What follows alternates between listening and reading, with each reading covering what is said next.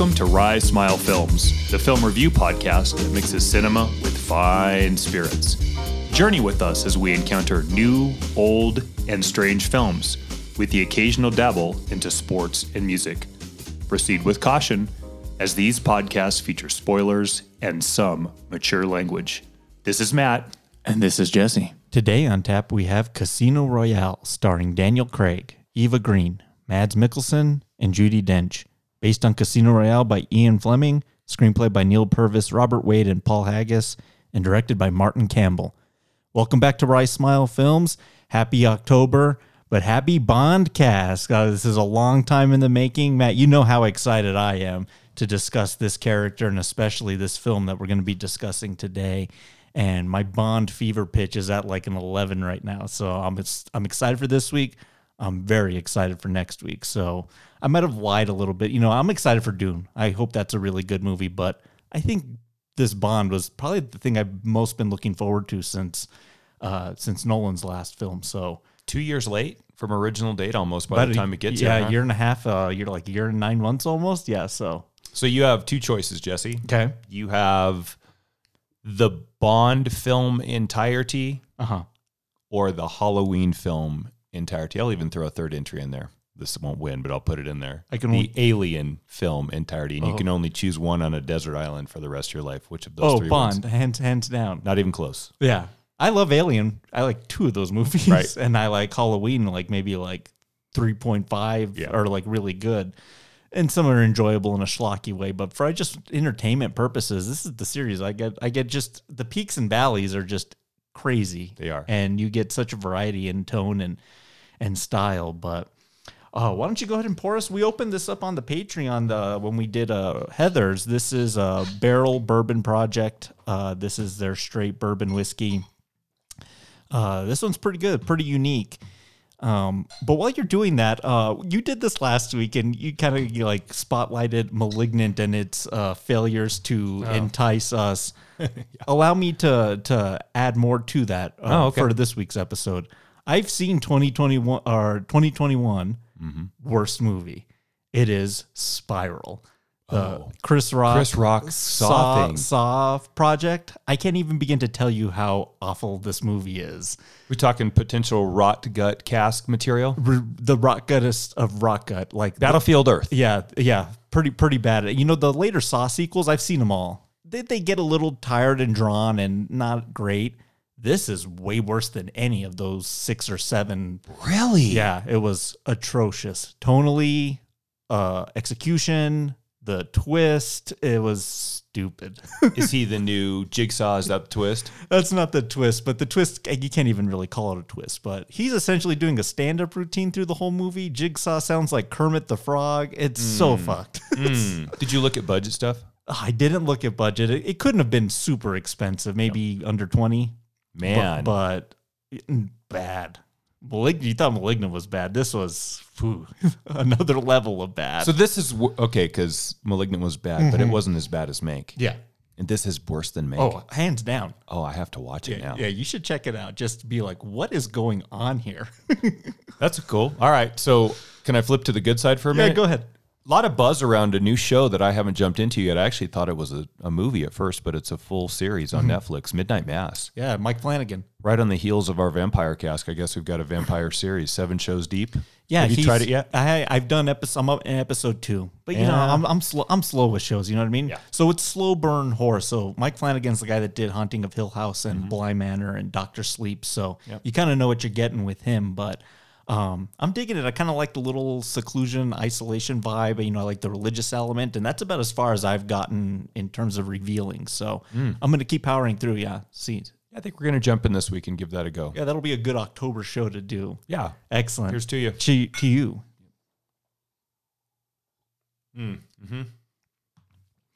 Alrighty. I'm really looking forward to this flight question. Heck so yeah. Let's get right to it. All right.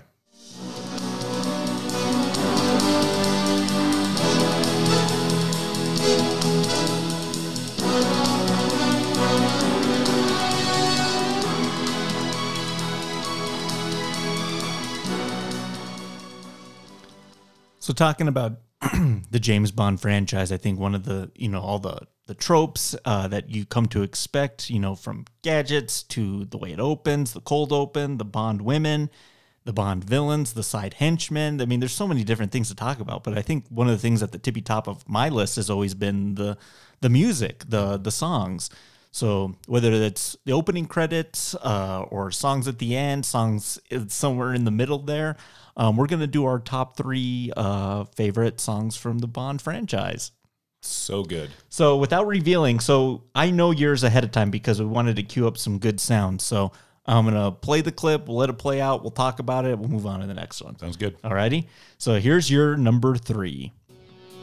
If you take life, do you know what you give? Odds are you won't like what it is. When the storm arrives, would you be seriously by the merciless eyes I've deceived? I've seen angels fall from blinding heights, but you yourself. So from today's film, You Know My Name by Mr. Chris Cornell. Why'd you pick this one? You can't be surprised. Yeah. My Gen X is coming through in a big way. Your grunge is seeping through. We'll get into this a little bit later, I'm sure, with your choices too. Mm-hmm. I think the selection of male vocals might be a little limited in so far. But what I would say, if you were going to choose one, and as I have an honorable mention we'll talk about later with one of the other ones, his voice for me, and this was a big point on why I chose the songs I did, needed to fit the tone of the film. Sure, yeah. That is a rugged song. Chris Cornell is ruggedly, lyrically superior to just about anybody else in that entire movement. And it's a rugged film. And it's a rugged film. Good, yeah. So honestly, that could easily be my number 1. My 3 are all really close. Sure.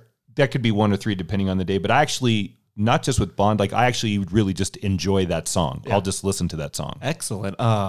He's an interesting choice. Like Chris Cornell 06, like for the producers to come, do you want to write the Bond song for us? Like that's kind of interesting, right? Post Soundgarden, pre Swan. Yeah, he's in a different kind of place. And to him, too, Chris Cornell. Yeah, one of my favorite musicians of that era. Thank you. Great choice. So I cheated a little bit in some of my picks because honestly, when you sent over yours, I was like, well, you know what?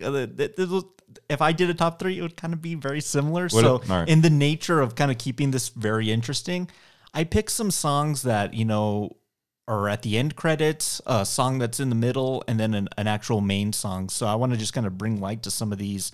And then how they pick the songs, too, is interesting. So a lot of times the producers will go up to an artist like Cornell and be like, will you write the song for us? And You Know My Name is actually a collaboration between him and the film's composer. So that little do-do-do-do-do-do, that actually shows up throughout the film. So that's how you can tell if they worked on the song together. Yeah.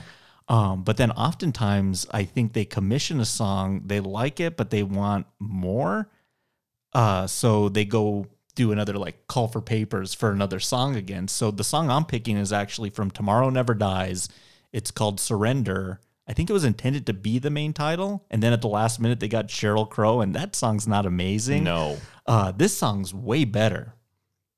Not only your body, but your soul. Tomorrow never dies. Yeah. Surrender. Tomorrow will arrive. On time, I'll tease and tantalize with every line till you are mine. Tomorrow never dies. And now, I like my horns. That's what it needs to be. Yeah. Who is that? That's K.D. Lang. Yeah. Some interesting choices. At first I thought, is that the Shirley Manson one, but that's a different film. I think that you and I, with this flight question, are in a space with music we both really like. For me, and take this in the lay term for all of the musical experts out there as I'm sitting across the desk from one of them, it needs to have stalled out about 1967 tonally with someone that's got a huge set of pipes and you can't go light on the strings or the horns. Yeah. And mostly the bass line will be strings and the horns are the accompanying Sure, pieces. That's perfect. Yeah. How that wasn't chosen I don't know. to Sheryl Crow, Yeah. other than It's a name. yeah. And Sheryl Crow in 97 is huge. Huge. Yeah, so And Katie Lang wasn't small, but Sheryl Crow's that's so more germane to the Bond franchise in that Crow song. I actually listened to that. I almost came up with a secondary list for you. Okay. Which was the weirdest Bond songs. sure, yeah, we could spend all day with that. Biaha's Living Daylights would be number one on that. Oh, wow. But that would almost make the list too, the Sheryl Crow version. So if there's a song that plays over the end credits, odds are it was the backup song. That's a great song. Great song. Great song. Yeah. You're number 2, Matt. Yeah. Finger.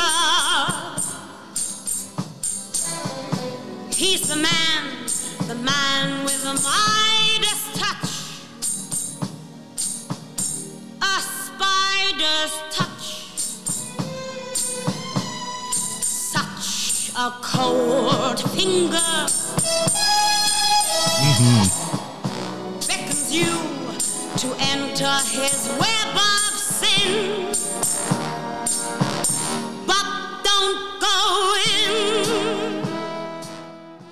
Goldfinger by Shirley. She's the reason we're doing this question. Yep. This song was so different to how they had opened the prior 2 films with a big title opening number with the vibrant vocals, and this song was huge when it came out. So great choice. Great choice. If Eartha Kitt had talent, right, she'd be Shirley Bassey. Got to have one of those, and there's a couple choices. That's with the searing horn that jumped in when we both played it here. Yeah. That's almost too easy, isn't it? Almost too easy, but it almost has to happen. And Shirley 3 times Bassey, she's done 3 of these songs for this franchise, so that's pretty cool. I'm dying to hear your number 2. My number 2, this is going to be maybe the most modern of takes, but I'll explain why I really like this song.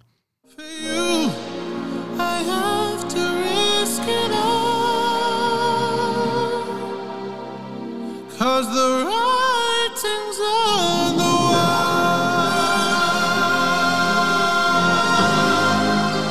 The writing's on the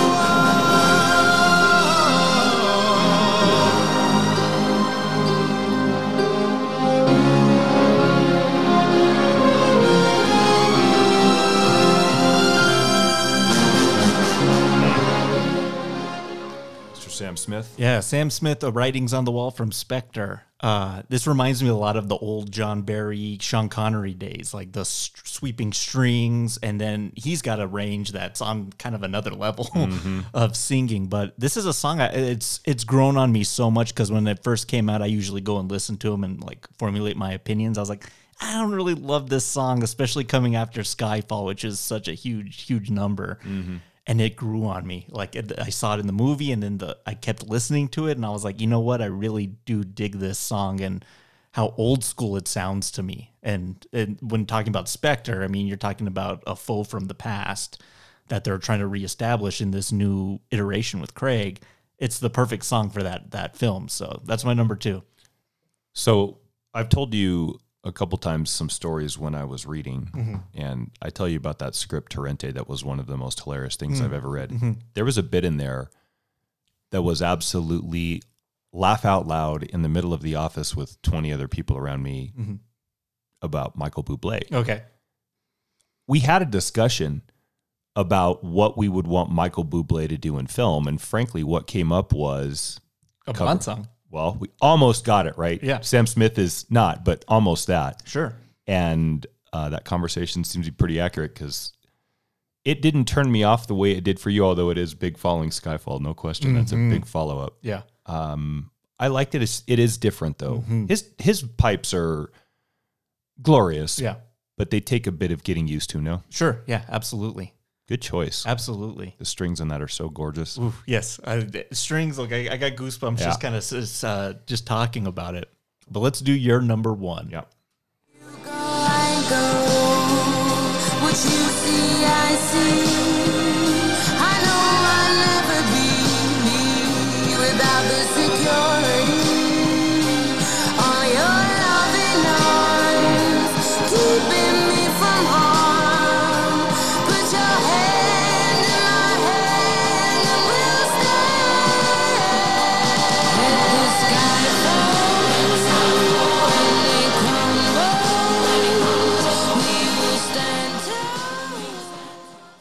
Skyfall by Adele. Great number one. Big, right? Oh, yeah. Huge. You know, up until, well, I'll let you just finish, but, you know, the Brosnan era, we had, you know, Tina Turner, Sheryl Crow, Garbage, Madonna. And then with Craig, we, you know, had Cornell, and that was more hard-hitting. And then the next one, Jesus, Jack White and Alicia Keys. Yeah. I'm going to do something here in a second with that. But this was like a return to form for me. This was like from those Connery 60s era Bonds, big pipes, strings, choir in the back. It felt more old school than anything we had heard since like the early Goldfinger. 70s. Yeah. That's what I thought too. This is so organic to what I want that to sound like. There are certain formulas in film that I'm tired of, and there are certain ones that we want to see over and over. At the beginning of the Bond film, and this will lead into the nightcap question too a little bit later. Yeah. I want silhouettes in an animated form, and I want that. Yeah. I want that. Was that your number one too? If you were gonna, did I take your number one too? You didn't take my number one, but in me formulating my list, it's making the top three. It's so great. Okay, well, I don't want to. I have a question for you, but I don't maybe want to walk all over what you might play, so I'm going to let you play it. And then I don't think get to it. you know where I'm going with this. So my number one is actually, so you know, when, and we're going to talk about this a lot today, when they're able to kind of break Bond down a bit and get to the more tender moments, you get more moments in music that really kind of delayer the character a bit and, you know, bring more dimensions to him. And I think no more evident than this song here. Just listen to it for a bit. We have all the time in the world, time enough for life to unfold all the precious things love has in store. We have all the love in the world. If that's all we have, you will find we need nothing more. Good choice. I love Rick Springfield. So Louis Armstrong. Yeah, the songs, We Have All the Time in the World, composed by John Barry and sung by Mr. Louis Armstrong.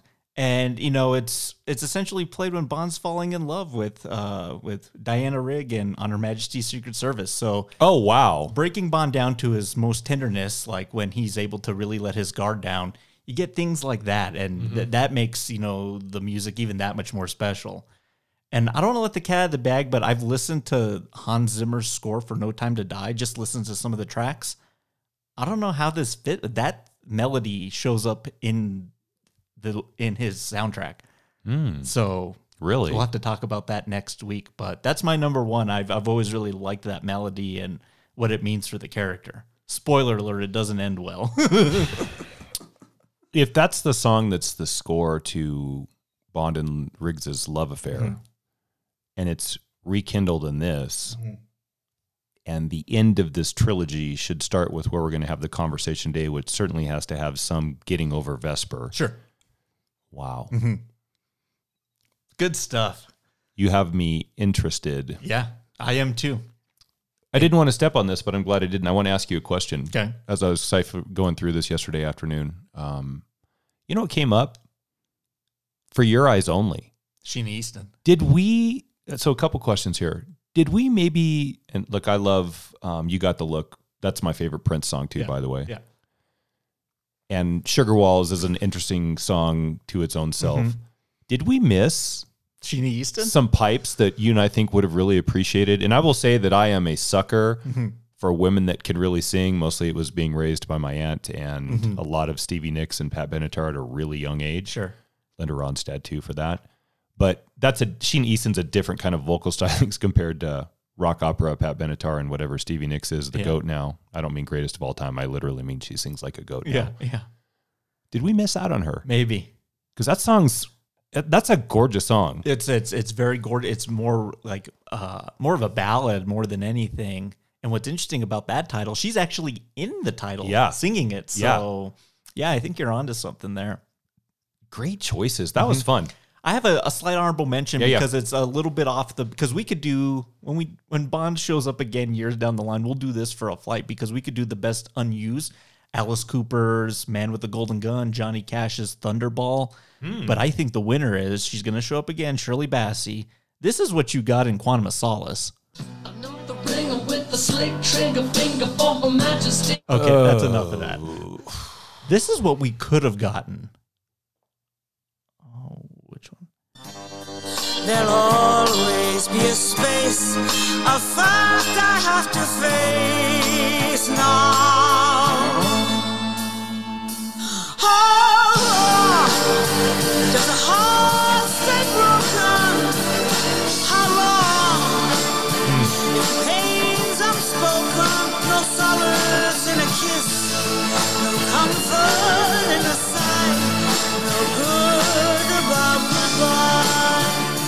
The song's called No Good About Goodbye by Shirley Bassey again. We chose Jack White and Alicia Keys. Again, I think the the names got the better of us, and the producer probably like, are we going to have Shirley do it a fourth time? Yes, have her do it a fourth time because that song's amazing. Yes. And it's more old school, and it just fits the vibe I think they wanted to go with. So, yeah, Johnny Cash's Thunderball, Alice Cooper, Radiohead did a rejected one for Skyfall or Spectre, if I do believe so. That's a whole conversation too. Yeah. And they actually get to play the songs like after the fact too. Like they don't. Oh.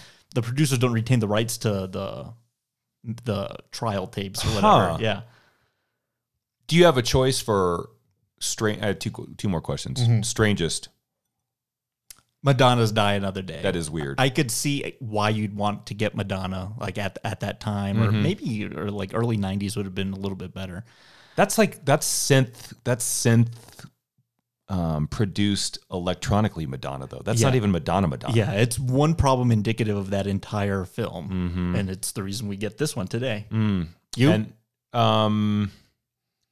the strangest is that Aha, The Living Daylights. That's so weird. And it's weird that they chose them to do that song at the place in their filmography where they are. Like, for everybody out there, Aha is huge. And I don't mean in a Citizen Dick kind of way from Singles. I mean, Aha is huge back home in Sweden or wherever the hell they're from, somewhere in the Scandinavian peninsula. Huge, like multiple awards. Everything they touched went platinum, but they were not here. Take The Living Daylights. Take On Me, yeah. 8 to 9 years after Take On Me. I know, it was a little bit too little too late. Very weird. And then one more. Yeah. Do you like A View to a Kill? By Duran Duran? I do. In just kind of mid 80s, just kind of cheese. Like that song's ridiculous, and the movie's even more ridiculous. When it comes on the radio, I do kind of find myself singing along to it. I almost picked that. You know what the deal breaker was? Until We Dance Into the Fire. That is such Until we dance into the... Right? You and me doing Simon Le Bon's Rough at 10 o'clock in the morning with a little bit of bourbon. You're right, yeah. That's such bad songwriting. I know. It sort of... Okay, enough said. Oh, gosh. Oh, a lot of fun. I knew we were going to have a blast talking about this. The Nightcap's going to be great, too, because that was a road down... Oh, my God, I love all these things. So let's get right into our view breakdown of Casino Royale. And how the hell did you find out where I lived? Same way I found out your name. I thought M was a randomly assigned letter. I had no idea it stood for... Utter one more syllable and I'll have you killed. I knew it was too early to promote you. Well, I understand double O's have a very short life expectancy. So your mistake will be short-lived.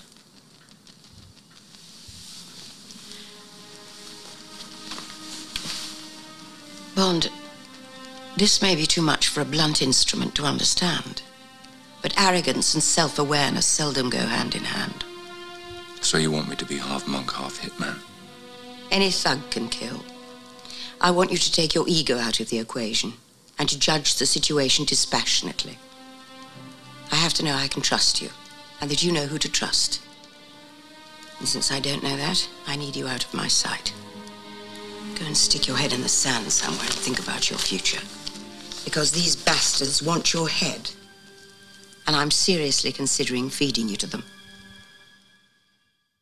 Let's start at the beginning, because in a traditional Bond fashion, we get the gun, do-do-do, do-do-do, with the gun barrel. hopefully we get that next week because they've kind of reestablished the character and he's not Origin anymore. You know what I mean? Yeah. He's established. Here we open up fade in black and white. What's going on here? We're in the Czech Republic and we're in Prague. And here we see a young Bond who's not even a 00, doesn't have his license to kill. And here he's kind of taking down a guy that's, a spy on the inside with MI6. And this is Bond's first or second target, we find out. So once he completes this, he'll have reached 00 status. What do you think of this little kind of opening? I think tonally, what they want to do that's different than what Pierce Brosnan had done and more and any of the actors before him is, if you want grit, if you want that, do it in black and white, do it grainy, make it violent, and make him ruthless. I think they check all those boxes. I'm not an anti-Roger Moore James Bond guy. Yeah. I think each one of the Bonds in their own time era had something that they brought to the character. But the Roger Moore James Bond to me was so slick and frankly so incapable of what I think would be the physical part of the job that it took a little while for the Bond franchise recovers a rough word, and I don't mean in a bad way, but recover from where he had left it. Sure. I think when you start with Daniel Craig in black and white, being told some pretty harsh things by M in a very young state, black and white, feels old. Well, you're shaking the Etch-a-Sketch clean and reestablishing this new path forward. Yeah. Quote, tell me if I'm wrong here. Isn't Casino Royale the first in the books that Fleming wrote, or Broccoli wrote? Who wrote Fleming, right? Yeah, Fleming. Ian Fleming, right? Yeah, Broccoli produced, Fleming wrote. Yeah. I think it was 1954. He wrote this book, and he kind of wrote it too. So he had like his own like Jamaican like retreat called Goldeneye, which you can actually go stay there like as an Airbnb or like, and it's like $5,000 a night or something. Wow. But he wrote it kind of like in a thing, like he was going through like he was about to get married, so he kind of wrote it as like, this is the life that I'm leaving behind, this kind of bachelor-esque kind of lifestyle, and so this is kind of what he came up with.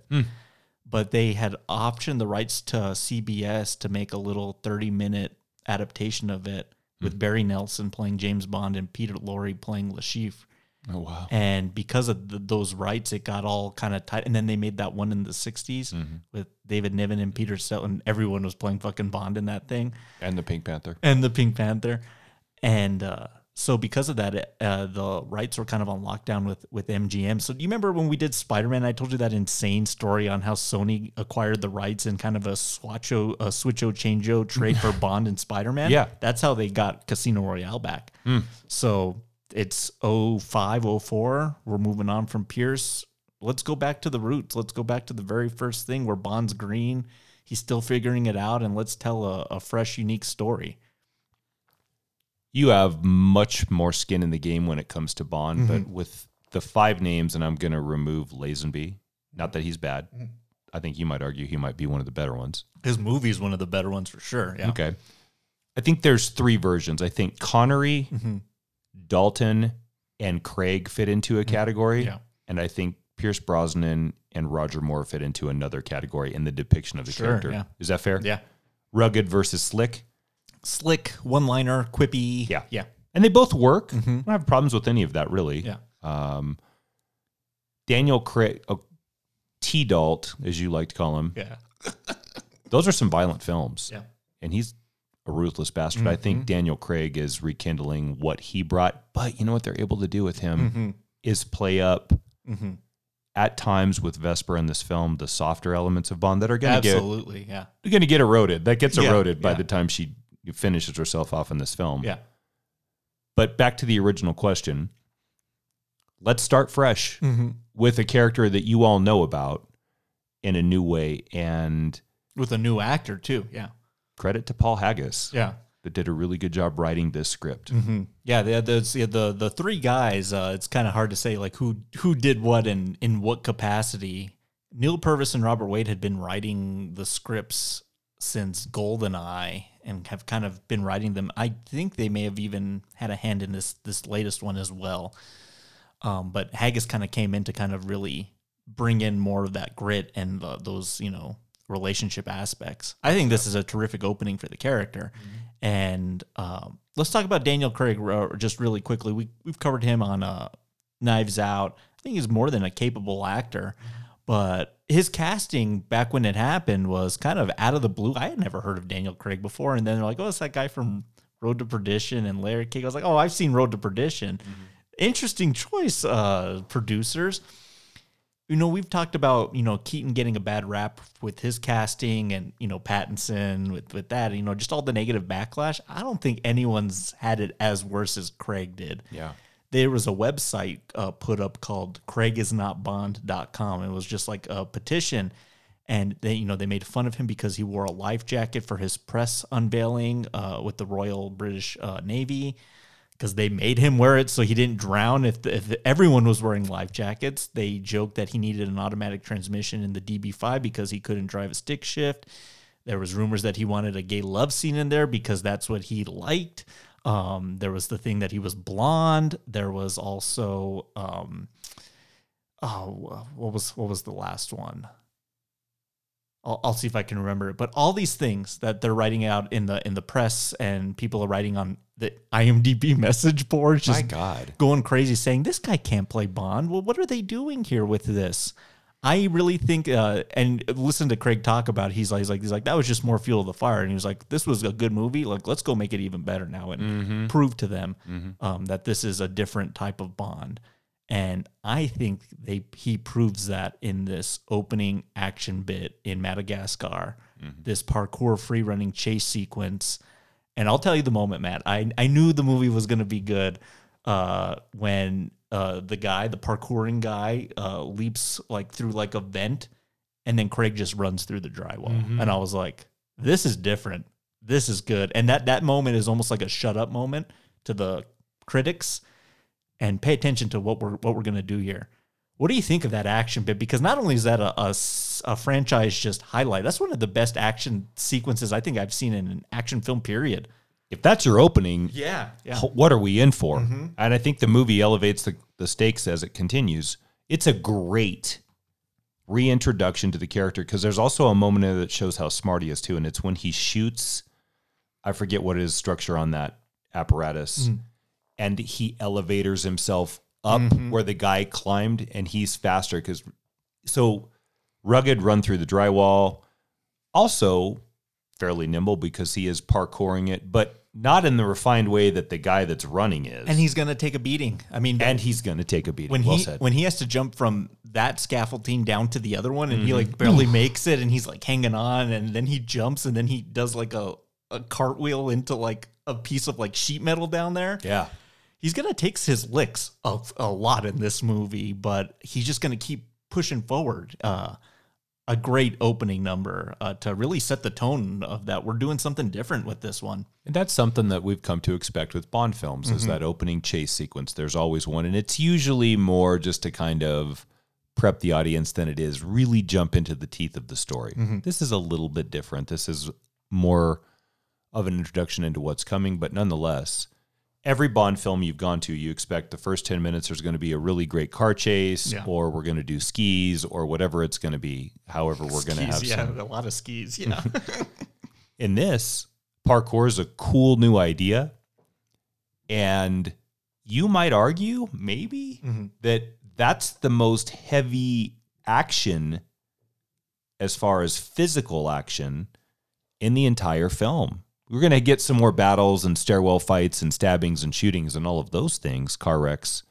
But this is the most physical display of Bond, our new Bond, and his capable body. And I like that. The whole film. I like that too. I like that the film kind of settles into itself. And once we get to the poker game at Casino Royale, it becomes a bit of a different movie. It slows down. It gets a little bit more emotional with the characters, but the stakes are ever higher than they are even in this scene here. Let's talk about the villain plot of the film here, because it wouldn't be a Bond film without a needlessly crazy complicated plot. Yeah. But not as complicated as like some of the stuff from the 80s, the Dalton, the Pierce Brosnan era.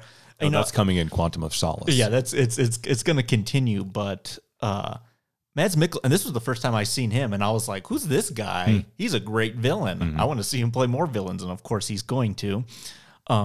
He plays Lashif, so he's kind of like a terrorist power broker. Yeah. God, can't believe I used that word. So he like funds like terrorist activities across the world, but essentially he's just kind of like, he plays fast and loose with his client's money at the same time. He says, at the beginning, he's like, Mr. White introduces these two guys together. Here's this guy from my organization. We're like, hey, what organization does White work for? We'll talk a little bit about that later, but I'm going to take your money, I'm going to flip it, and I'm going to make more money. And the reason we're going to make more money is because I'm the guy in charge of this terrorist event that's going to go down in Miami airport. So he's like a house flipper, but it's terrorism. Tank the stocks on this new budding airlines, and we don't know that yet. But give me your money. I promise I'll turn it back to you tenfold. But I'll take my cut before I do that. Sure. Okay. So even Lashif's little operation seems small, but it has large intentions of how much money they want to make and how much damage they want to inflict. So this parkouring guy is the bomb guy. He's like the bomb maker. He's going to go plant the bomb at Miami.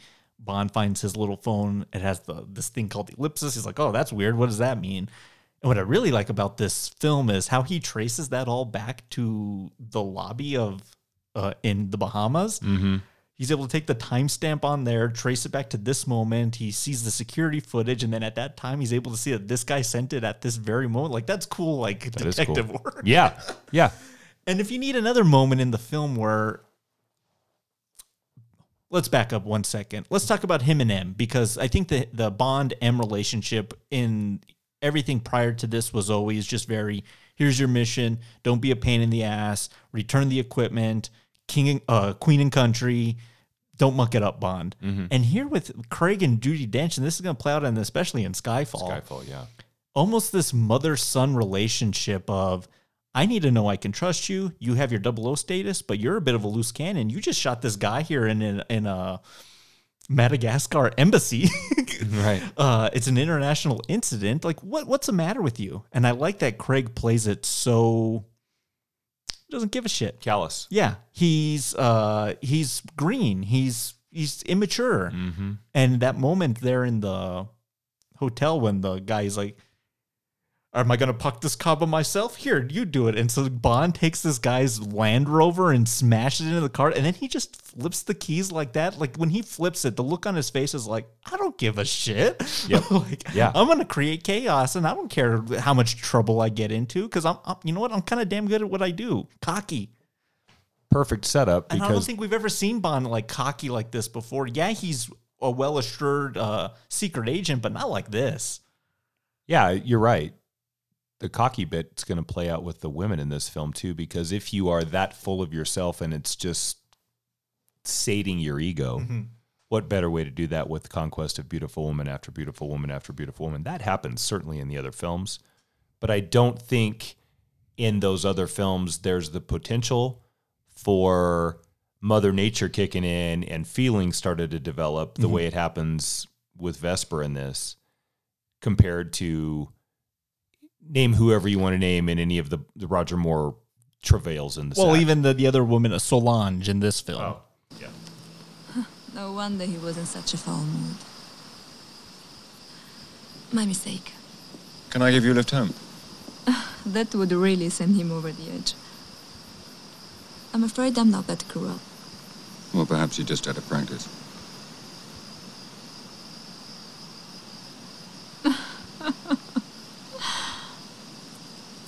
Perhaps. What about a drink at my place? Your place? Is it close? Very.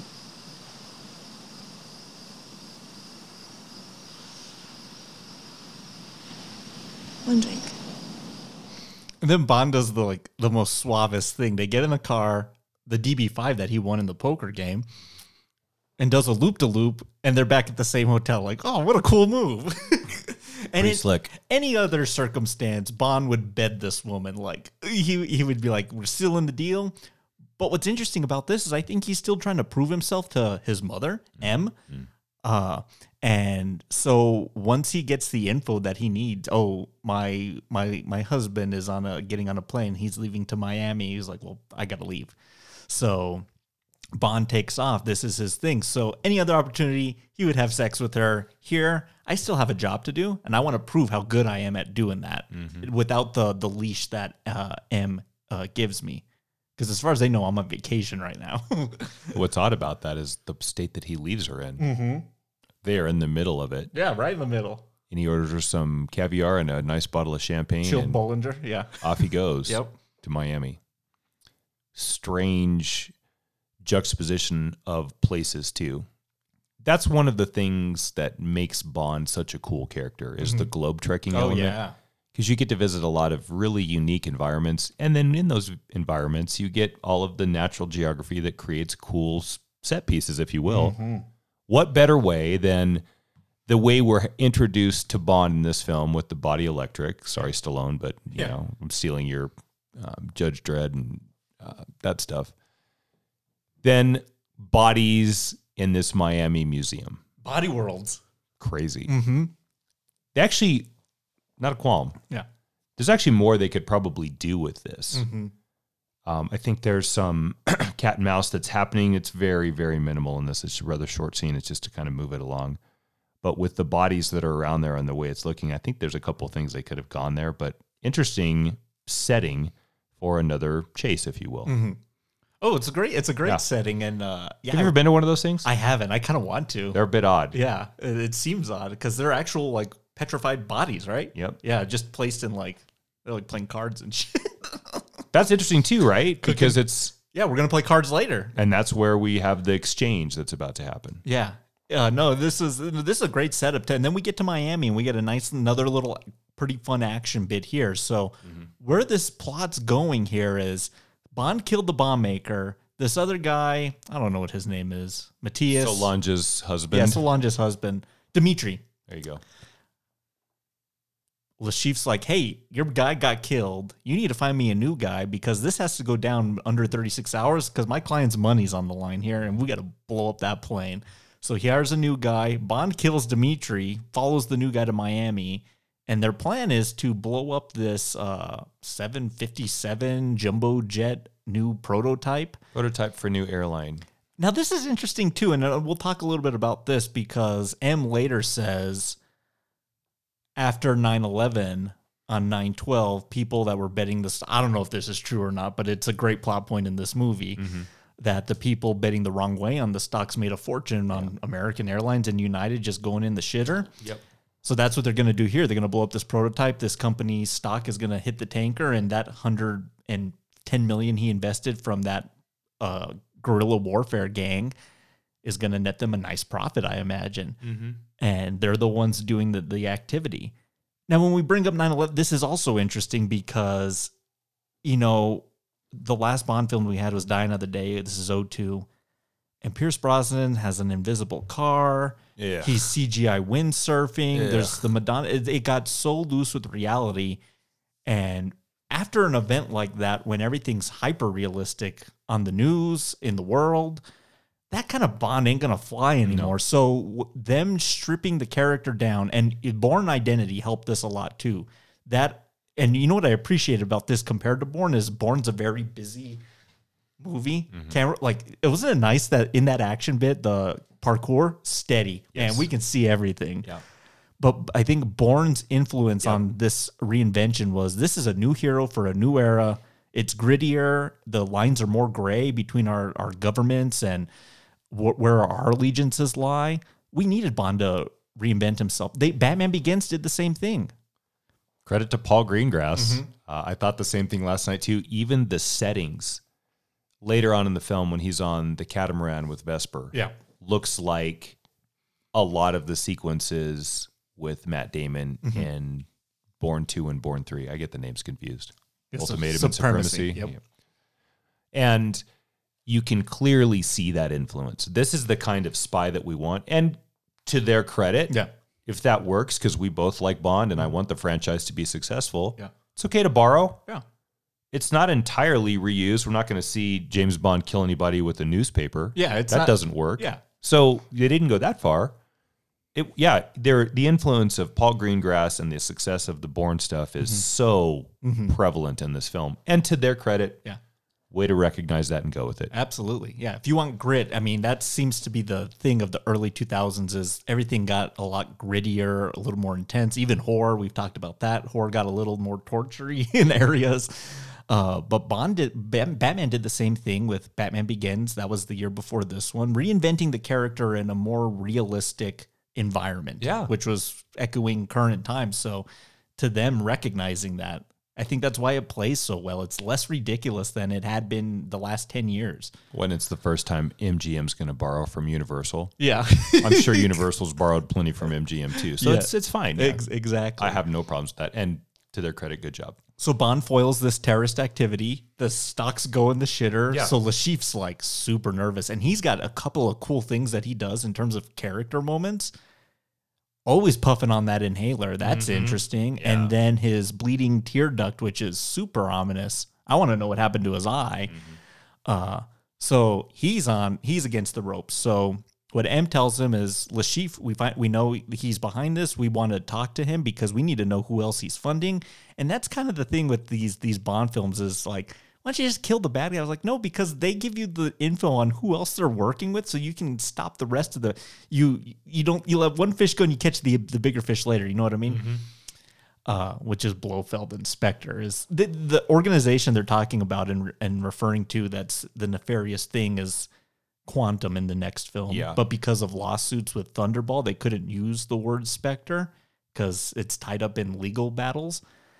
So they had to come up with a new one called Quantum. And then literally after that, a couple of years, they settled, and that's how they were able to make the film Spectre and then introduce Blofeld in that. So Interesting. It's Spectre at the end of the day. Right. Quantum is the makeshift name for now, but it's going to be Spectre. Right. So Le Chiffre's setting up a high-stakes poker game to win a bunch of people's money so he can pay off his debts now. What's the buy-in? 10 mil? 10 And a million. rebuy at 5? Yeah. So 10 people in, so we're looking at a potential $150 million buy-in. Yeah, he's gonna try and we've already established that Le Chiffre's good at cards, but Bond's also good at cards as well. And this is another pretty cool thing from the book is Bond is a compulsive gambler in the book, but he's really good at it. There's a reason he's at the casinos until 4 a.m. is like he's always winning money. So M's like, we're gonna stake you in the game, see what you can do. I got a little bit more trust in you. Don't mess it up, Bond. And then we introduce the money. I really love this, and I know you're dying to talk about this character specifically, so I can't. Let's just get right to it. What else can you surmise, Mr. Bond? About you, Miss Lind? Well, your beauty's a problem. You worry you won't be taken seriously. Which one can say of any attractive woman with half a brain? True, but this one overcompensates by wearing slightly masculine clothing, being more aggressive than her female colleagues, which gives her a somewhat prickly demeanor. And ironically enough, makes it less likely for her to be accepted and promoted by her male superiors, who mistake her insecurities for arrogance. Now, I'd have normally gone with only child, but, you see, by the way you ignored the quip about your parents, I'm going to have to go with orphan. All right. Give it right back to him. By the cut of your suit, you went to Oxford or wherever. Naturally think human beings dress like that. But you wear it with such disdain. My guess is you didn't come from money, and your school friends never let you forget it. Which means you were at that school by the grace of someone else's charity, hence the chip on your shoulder. And since your first thought about me ran to orphan, that's what I'd say you are. It's great. Almost like a verbal undressing of each character. Go ahead. It's not the first time we've seen Vesper. Ursula Andress did it in, 67? Oh, yeah, that ridiculous one. Yep. But Eva Green's an interesting choice. I don't know if that's your typical at first appearance Bond girl. This is Bette Davis, Kristen Ritter territory, isn't it? A little bit. But man, what she brings to the table is a very, minus the fascist blonde hair and blue eyes, Hitchcockian, chilling demeanor. And the fact that she matches wits with him right then and there and does it so effortlessly, you either have a really tough conquest as love interest, or a very capable partner, or if we find out later, someone who maybe doesn't have your best interest in heart, Sure. a very well-hidden villain. Yeah. Per writing wise, that's a great decision to make because you have different ways that even if you choose not to go all three paths, and please don't because that would make the story a mess. Yeah. My mind is going to sort of move through those opportunities, and I'm creating within myself subconsciously, or maybe not subconsciously, depending how present you are at the film, interest level. And then here's the other thing too. I'm going to ask you a question. Okay. Eva Green comes on, and is it hard not to watch her hard every time she's on the Oh film? yeah, especially That it's black dress. No, the black one is good. It's the purple one that does it for me. My goodness. When she comes in, she's like, To Eva Green. God bless Eva Green. When Bond's like, oh, I think I have the clip of it. I'll play it here in a second. Yeah. But when she shows up at the thing, I'm like, yeah, I'd bet the table. I'd be batting an eye as well. Yeah, she's interesting because she does play it very femme fatale, like to the point where I kind of don't trust her the entire movie. No. And I'm in my own best instincts in that regard. Yeah. But you can see how Bond would start falling for her. I mean, matching wits. I like the little just banter that they have later when they're in the cab on the way to the casino, and he's like, we'll have to keep up disguises as a married couple, and he's like, but my family is strict Roman Catholic, so it'll be a 2-bedroom suite. He's like, I do hate it when families come between us. Like, he's trying to find ways to get in there because he's like, hey, it's another woman. I can conquest this on my trip here, but it ain't gonna be that easy, Bond. You know what I mean? Right. And she's giving it right back to him like the whole way through. And then this moment, which I think is pretty cool. Was this For you. Yeah. Something you expect me to wear? I need you looking fabulous, so that when you walk up behind me and kiss me on the neck, the players across from me will be thinking about your neckline and not about their cards. Do you think you can do that for me? I'll do my best. Thank you.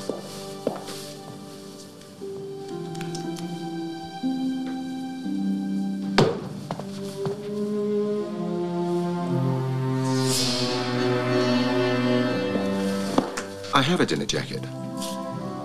There are dinner jackets and dinner jackets. This is the latter. And I need you looking like a man who belongs at that table. How the... It's tailored. I sized you up the moment we met.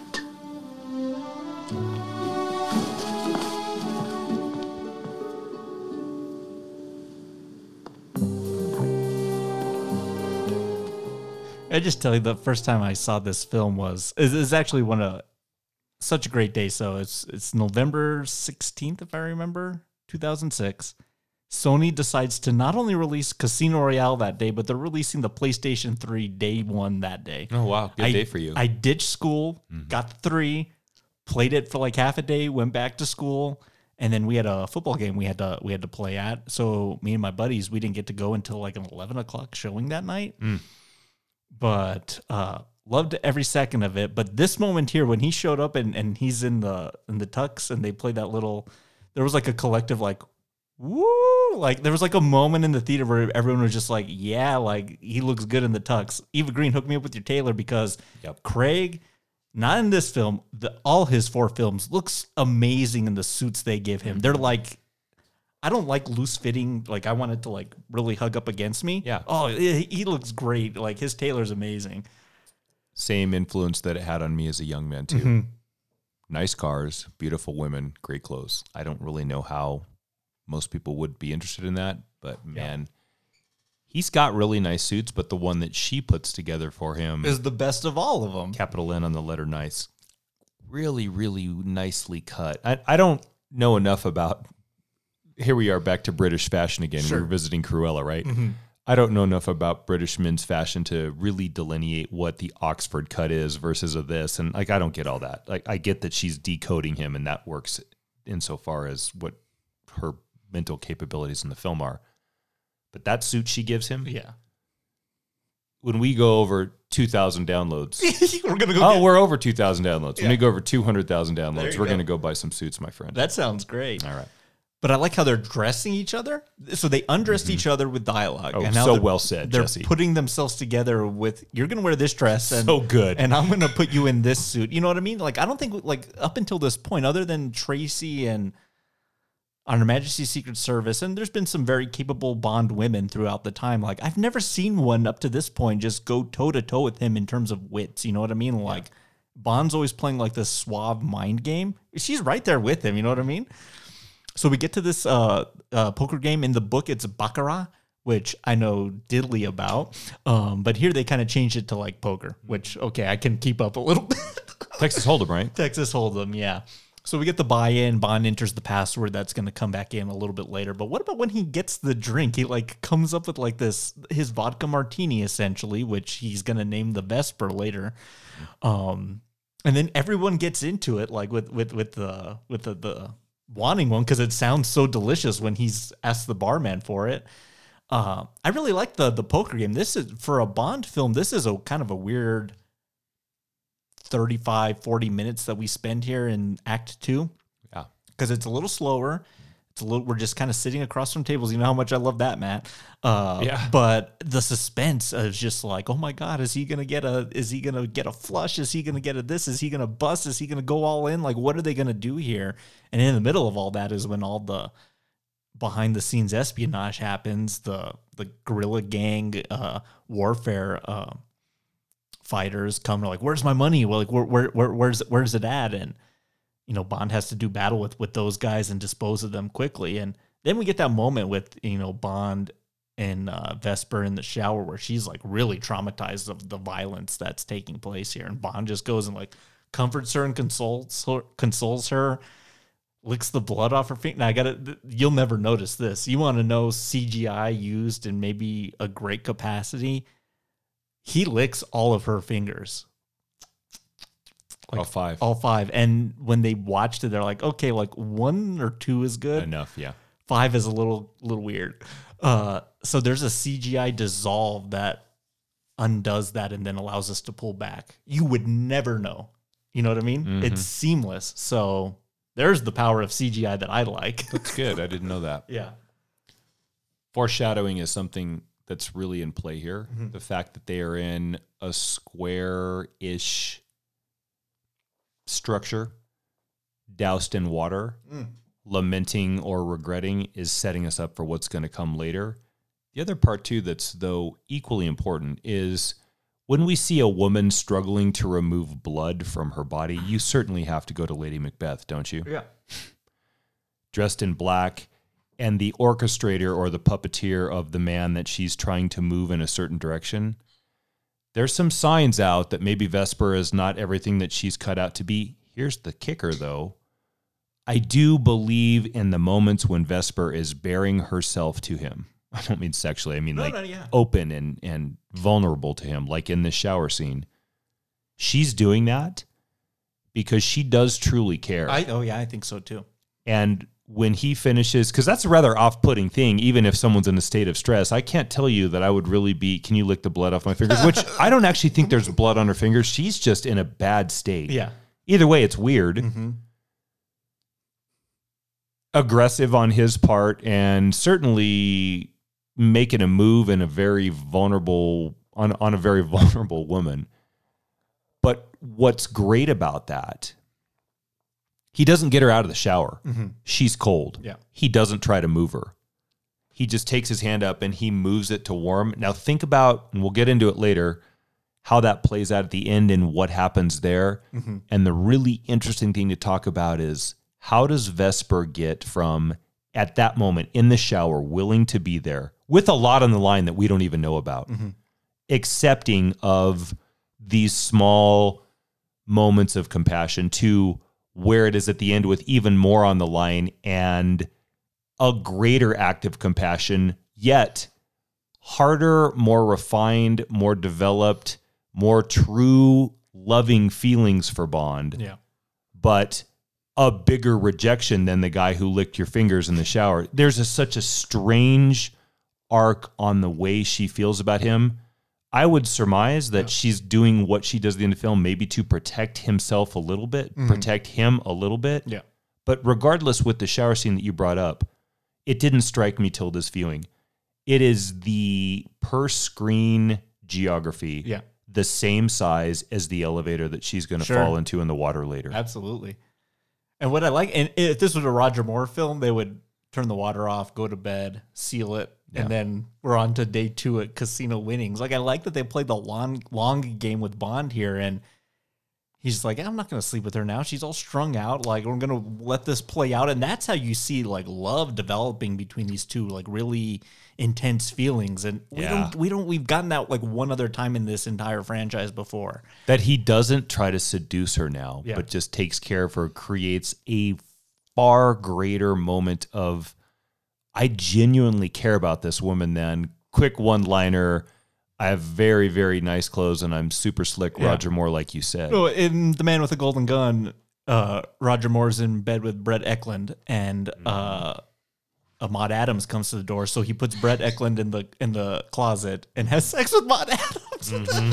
I mean, this is that type of film we're talking about. Here, it's more tender, it's really well handled, and we're setting some really heavy stakes here, only to just get everything shattered here at the end. But this poker game, I'm having a great time watching this. The suspense, the backstabbing, Bond loses all his money. So are you as big a poker fan in films as I am? You know, I really like poker films. Do you enjoy it the way I do? I think it looks really good on film, especially if you kind of can keep up with like what's going on. Yeah. I mean, I think one of the criticisms against this film for non-poker aficionados is they got kind of lost between it all, which I understand. But if you're able to follow along, I think it's quite an intense ride. Yeah. Because you're just waiting to see, who's going to come out with the best hand.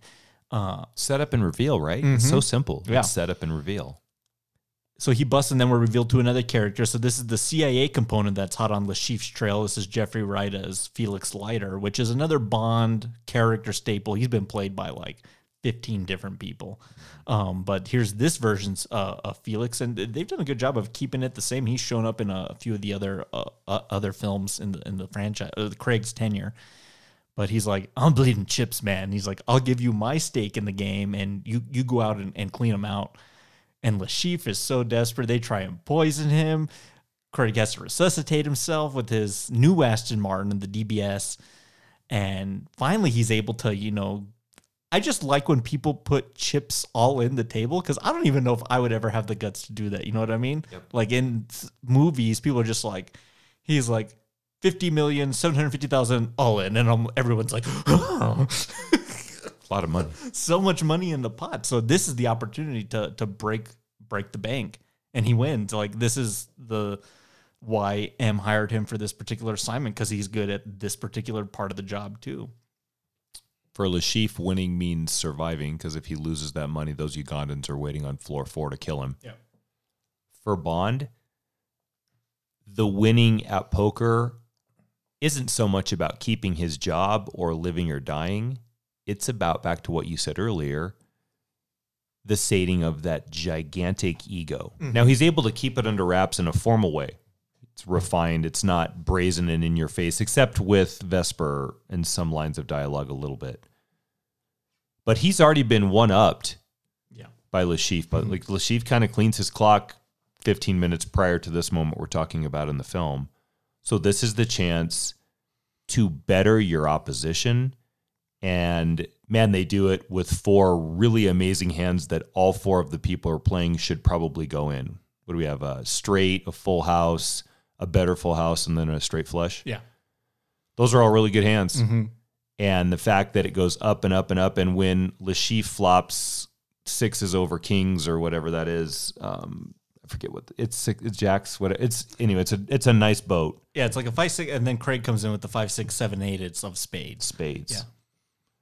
And you just see Lashif sink, and there's this victory Bond. I have bettered this banking terrorist guy. Do you notice how he tips the dealer like $1 million, It's flips him a red one. It's a pretty sweet gig. Yeah, man. No kidding. Yeah, a really good gig. I think he thinks from that now it's celebratory, and that means I'm going to get the girl and the accolades and this, and lo and behold, we have no idea that Lashif, who we think now is going to be taken in by Langley, because that was a deal that Jeffrey Wright made with him. Leiter made with him about, I'll give you the money, you can keep the winnings, I just want the criminal. What happens there? Mm-hmm. Because somewhere between the time that game ends and we kidnap Vesper, we're of the belief that Leiter's going to take him into custody. Yes, they slipped up. Don't you think? They slipped up. Yeah, but no. Lo and behold, we move on with the following, and then there's another character. His name's Mathis, and he's another MI6 kind of informant here, helping Bond out. And then we're going to find out he's going to do the double cross as well. But the scene at the table post winning is, I think, interesting as well because he's eating caviar. Bond's elated. He almost died, but what a great job I did. I finally get the woman. But I think he comes to a realization in that moment with the necklace when he's like, I figured out what that is. It's something love not. And it's someone gives it to someone they truly care about. And Bond says, that person's really lucky. Lucky man. This is a lucky guy. I think Bond is admitting defeat that I don't know if I'm going to get to have this the way I want to, but almost in a respectful way. But him kind of putting it all on the table, you know what I mean? His feelings towards her in a kind of nondescript way. Only for this to all just go so south so quickly as Vesper's abducted. Bond has to give chase. They put Vesper in the middle of the road, and he flips his car like 15 times.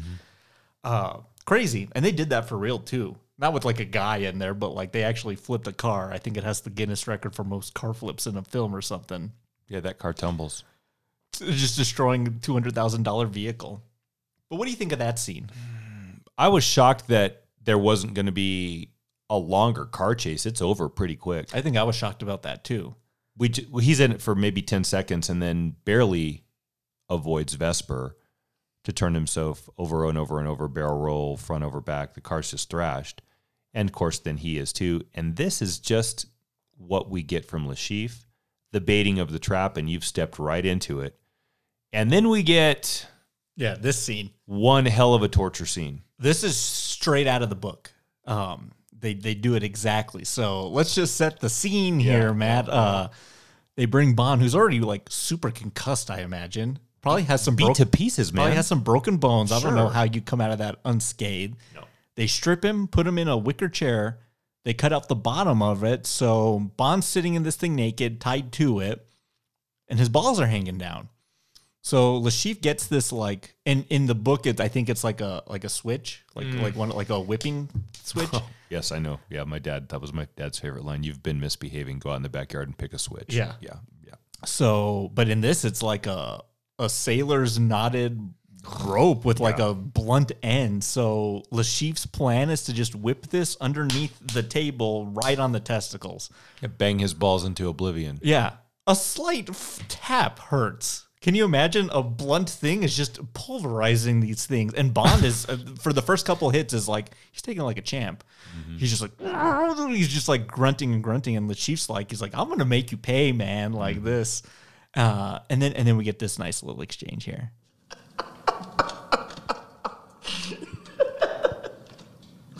Now the whole world's gonna know that you don't scratch your fucking balls. Well, I died. Yes, because no matter what you do, I'm not gonna give you the password, which means your clients are gonna hunt you down and cut you into little pieces of meat while you're still breathing. Because if you kill me, there'll be nowhere else to hide. But you are so wrong! Because even after I slaughtered you and your little girlfriend, your people would still welcome me with open arms. Because they need what I know. The big picture.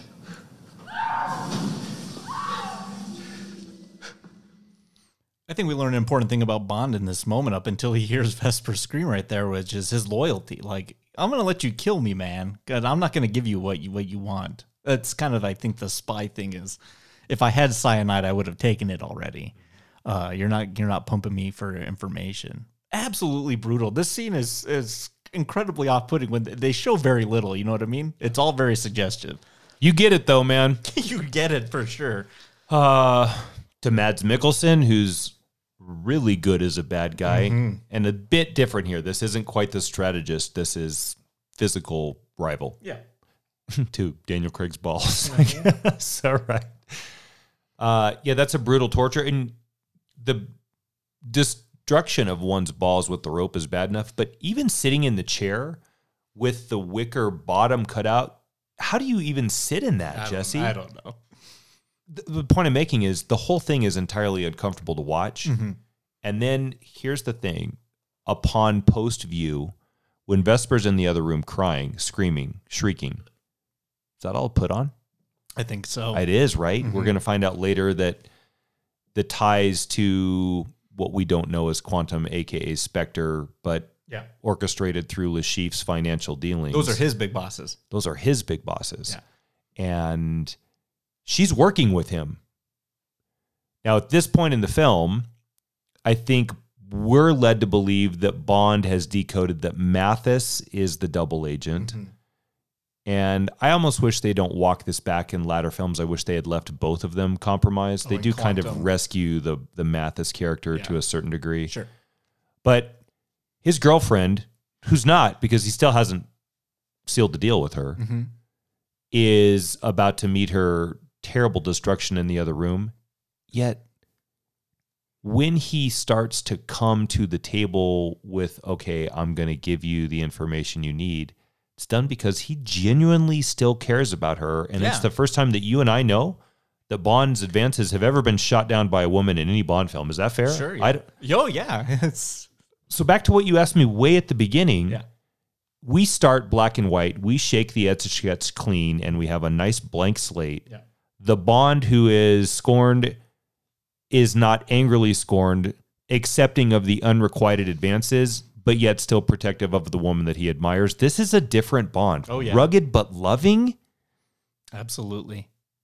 That's all so well done. And you know what hinges on all this torture and killing of people and manipulating people is a 6-digit password. You know what I mean? This is all the Chief wants is the password to get the money. And that's what Spectre wants too. They want the password so they can get the money as well. And we don't get that until later. So we have to keep Bond alive because it's in his brain. Yeah. So there's I was like, Spectre could just come in and kill Bond too and take the money, but wait, they can't. It's in a Swiss bank account. They need the password to get it out, and it's her name. You know what I mean? It's even that much more tender. So Mr. White comes in, this agent of Spectre. He kills Le Chiffre. Bond is in a concussive state of 2 weeks, probably, of recovery. When he finally has some sense of coherence, they deposit the money. And he really bears his soul to Vesper at this point. It's just I have nothing left to give. You've taken my armor from me. Yeah, you've taken my armor. That shield isn't up anymore. And so she's like, let's kind of see. But then it's the scene at the beach that really seals it for me. And we have never had a scene like this. Even in On Her Majesty's Secret Service, we have those moments. Nothing quite like this. Does everyone have a towel? Yes. Everyone. Everyone except you.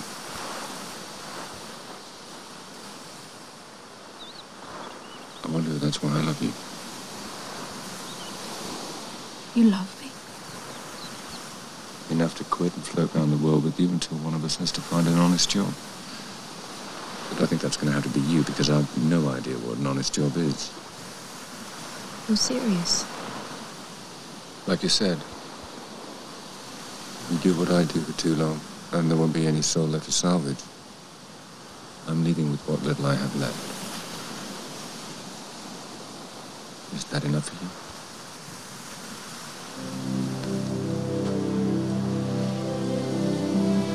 Strings. Can I give you mine?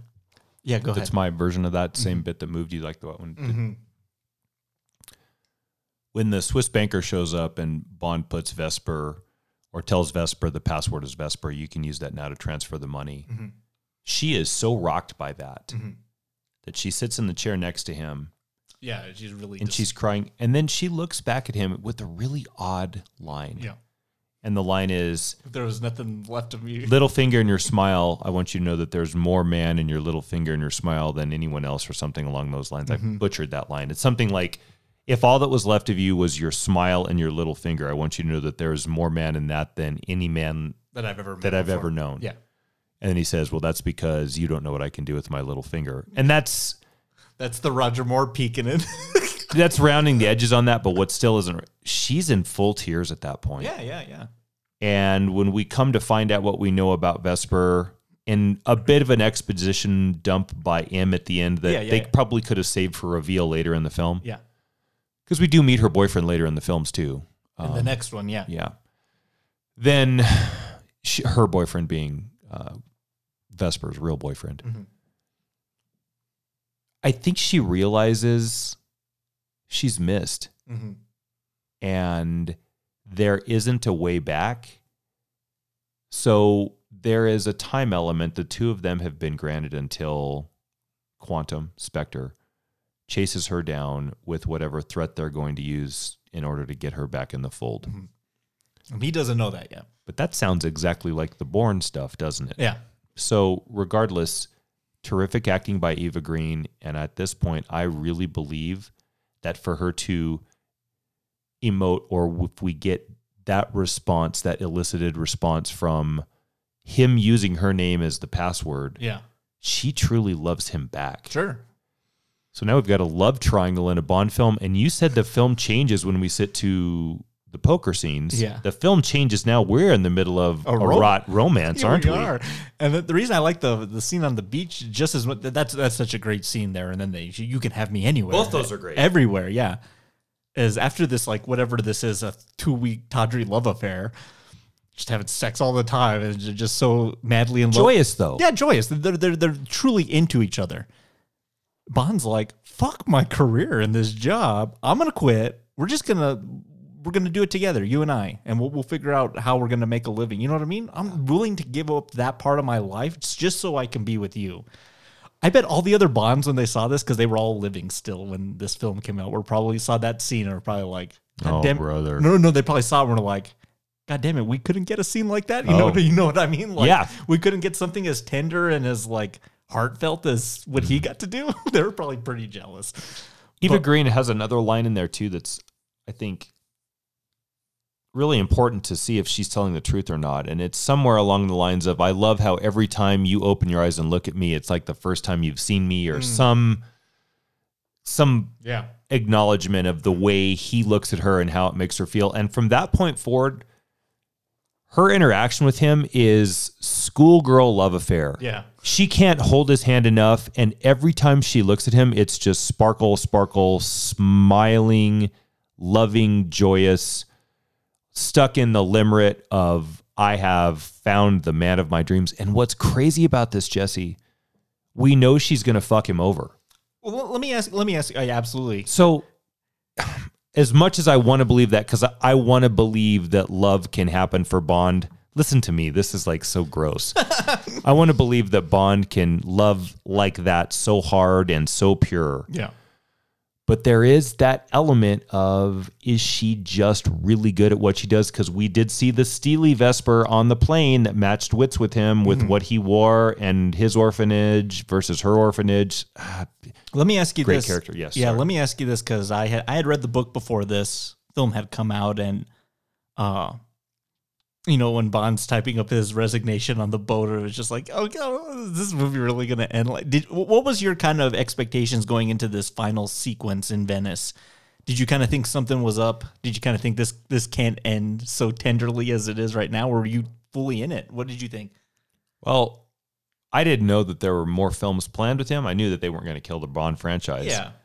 I thought what was going to happen is that they would let them sail off into the sunset, and in like Bourne 2, wipe her out in an assassination scene at the beginning of the next film. Fucking Bourne 2. that sends him off on some quest for revenge. Sure.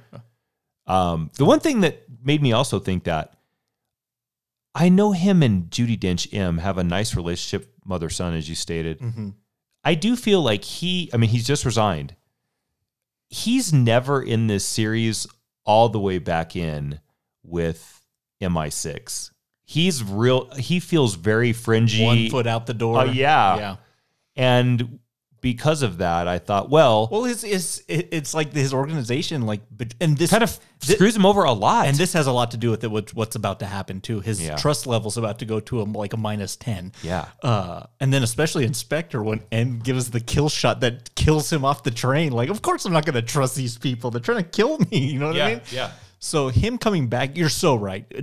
Craig's portrayal of Bond is 1 foot out the door, 1 foot in. And like, what are you getting with that? Like, who's getting which version of him? Well, you read the book prior to seeing the film, so you knew what was going to happen. What did you think when he sends,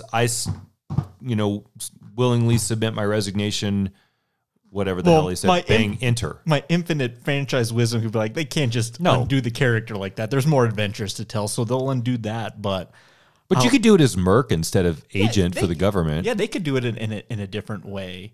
But I knew how it ended, and I was like, "There's the twist is coming." Is the movie and book very similar in this manner? The betrayal is this kind of pretty elaborate Venice takedown. This is a Paul Haggis addition to it because we got to have it be exciting. You know what I mean? Like it happens at a beach house in Venice in the book, and she kills herself, and that's kind of it.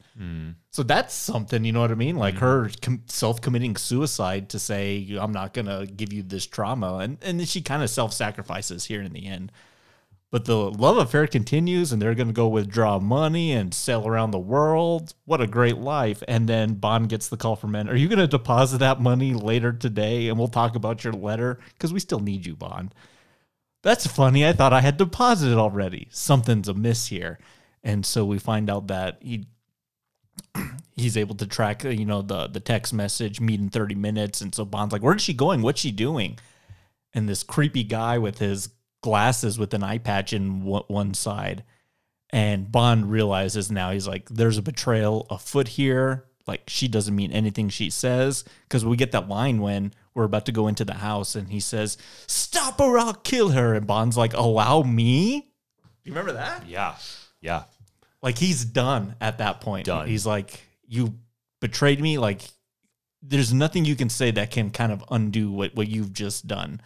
So, kind of a cool action bit here. Like, I don't know the full plausibility of what those flotation devices are for, but I think they might be to keep the houses from sinking. Yes. But once they all start going up, this house just starts caving into the thing. What a cool little claustrophobic building to do an action bit in. And if Craig hadn't had enough, I mean, he gets shot with a nail gun and jumps, but we get that moment. He disposes of all these bad guys because they're no match for him. And Vesper's in this elevator shaft and then locks the door and beckons in and then ends up drowning. Bond tries to get her out and she's like, don't save me. Like, you know what I mean? Like, I know what I did was bad, but you kind of don't know why I did it. And I can never explain that to you. I got to tell you though, some great drowning acting from Eva Green. Like, I don't know what drowning would look like in reality, because that sounds like a nightmare. Mm-hmm. It looks pretty good the way she does it. The only other person I seen good was Kurt Russell's drowning death in Poseidon. I was like, did they kill Kurt Russell? Because it looks like they're taking in water. Like, I don't know how you fake that. You know what I mean? Like, her glassy eyed look of, I'm like, geez, that's not fun. And his frantic action to try to get that door open. And you know what I love about it too? He just misses by a couple of seconds. He does get her out. Yeah. Because we get it there, the two of them emerging from the foam outside the wreckage of the building. And he tries like the hell to get her back, but he can't resuscitate her. And then you get that really, again, kind of awkward moment with his mouth, but it's done out of genuine compassion, where it's somewhere between trying to give her CPR and kiss her goodbye. Yeah. Fuck, that's pretty heartbreaking, man. Yeah. And that's not something that I was ever used to in Bond, and that's why. No way. No, the Roger Moore films were always ending. Do you remember the ending of Moonraker, where him and Lois Chiles are having sex in zero gravity, and Q's like, I think he's attempting re-entry, sir. Like, that's the type of ending you get in a Bond film. You don't get this. No. Jesus. You hit the nail on the head. Mm-hmm. Eva Green's really good in this film. Yeah.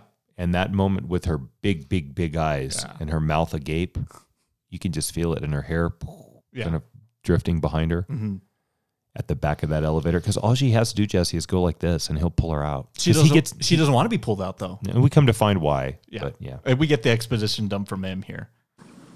You don't trust anyone, do you, James? No. Then you've learnt your lesson.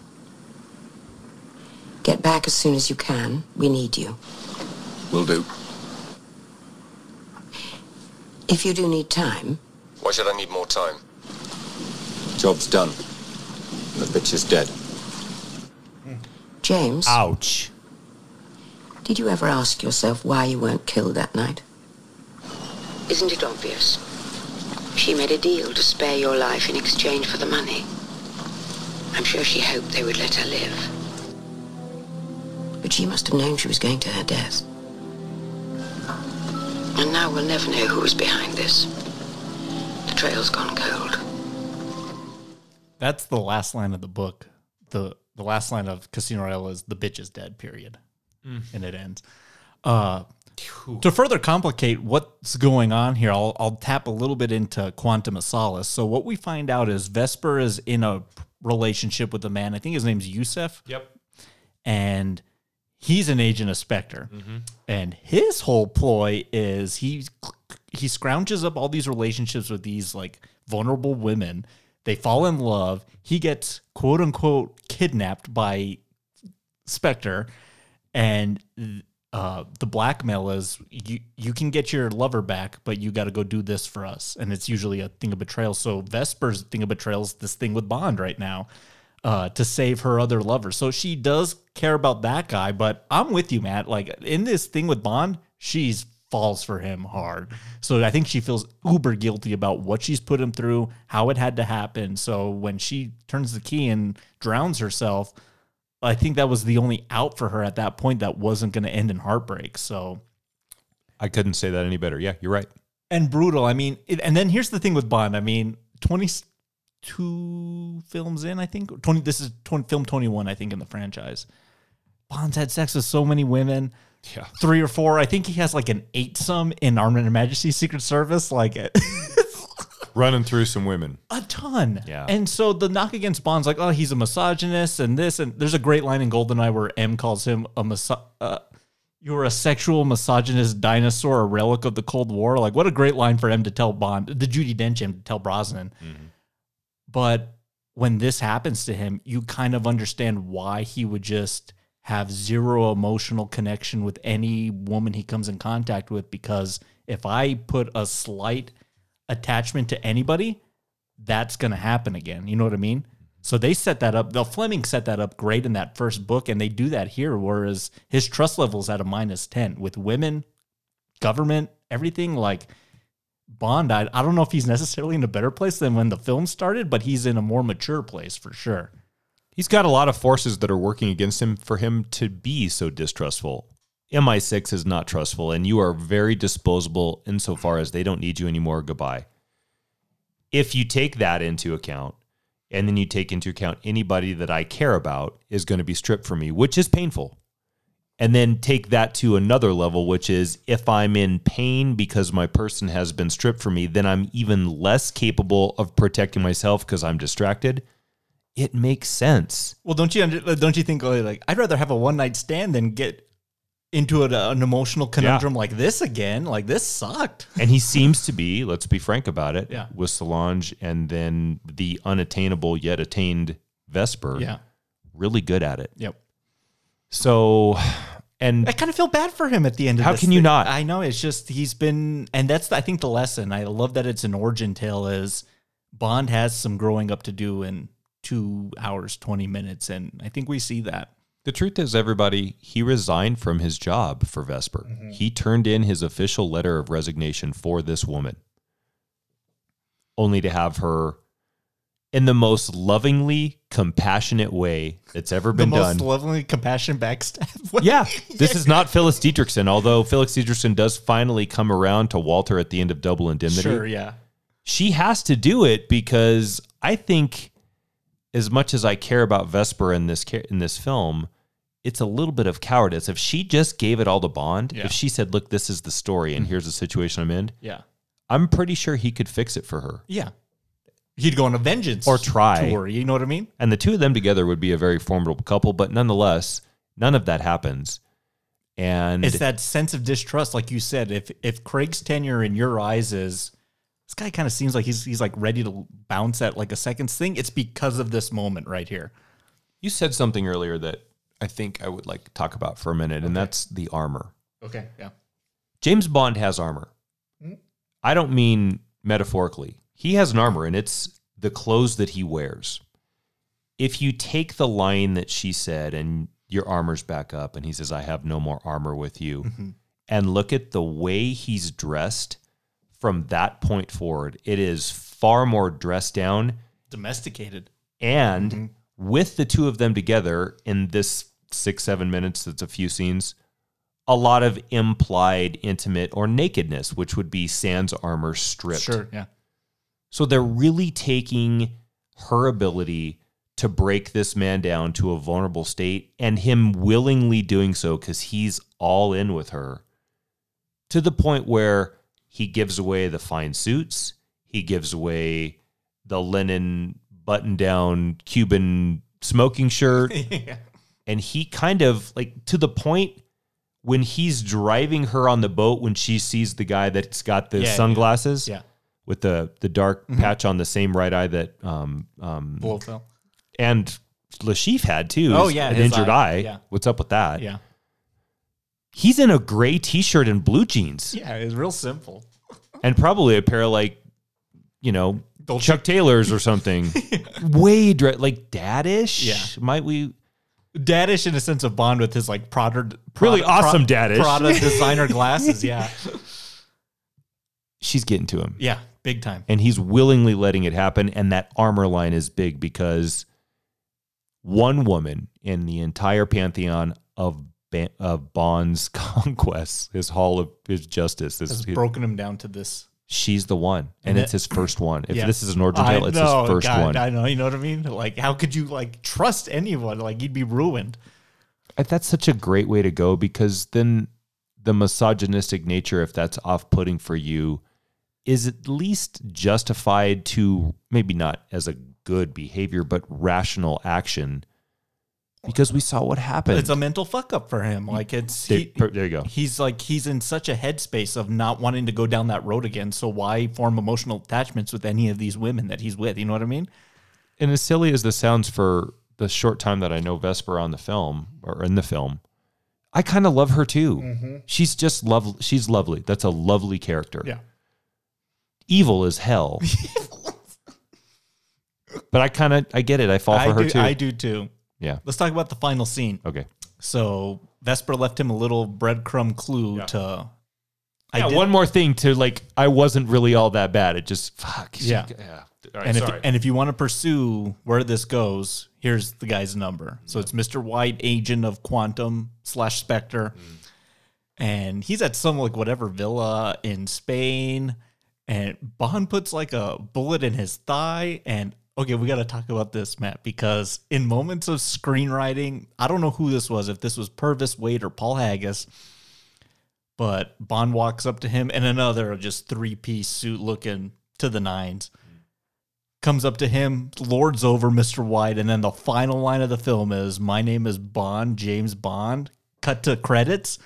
Whoever came up with that line, I bet, was patting themselves on the back for months that they're like, we're going to end our origin film with the famous line of this franchise. You know what I mean? Like, so good. That's a back pat. Like, I want to know who it was because I bet they were so proud of themselves. Yeah. When they came to that moment of writing, you know what I mean? Like when we come to a moment of writing, we're just like, yeah, that's great. Like high fives. That this is that like, what if we ended the movie with his name's Bond, James Bond? Oh my God. So good. He's fully developed and he's now on the scene. The character's here. Yeah.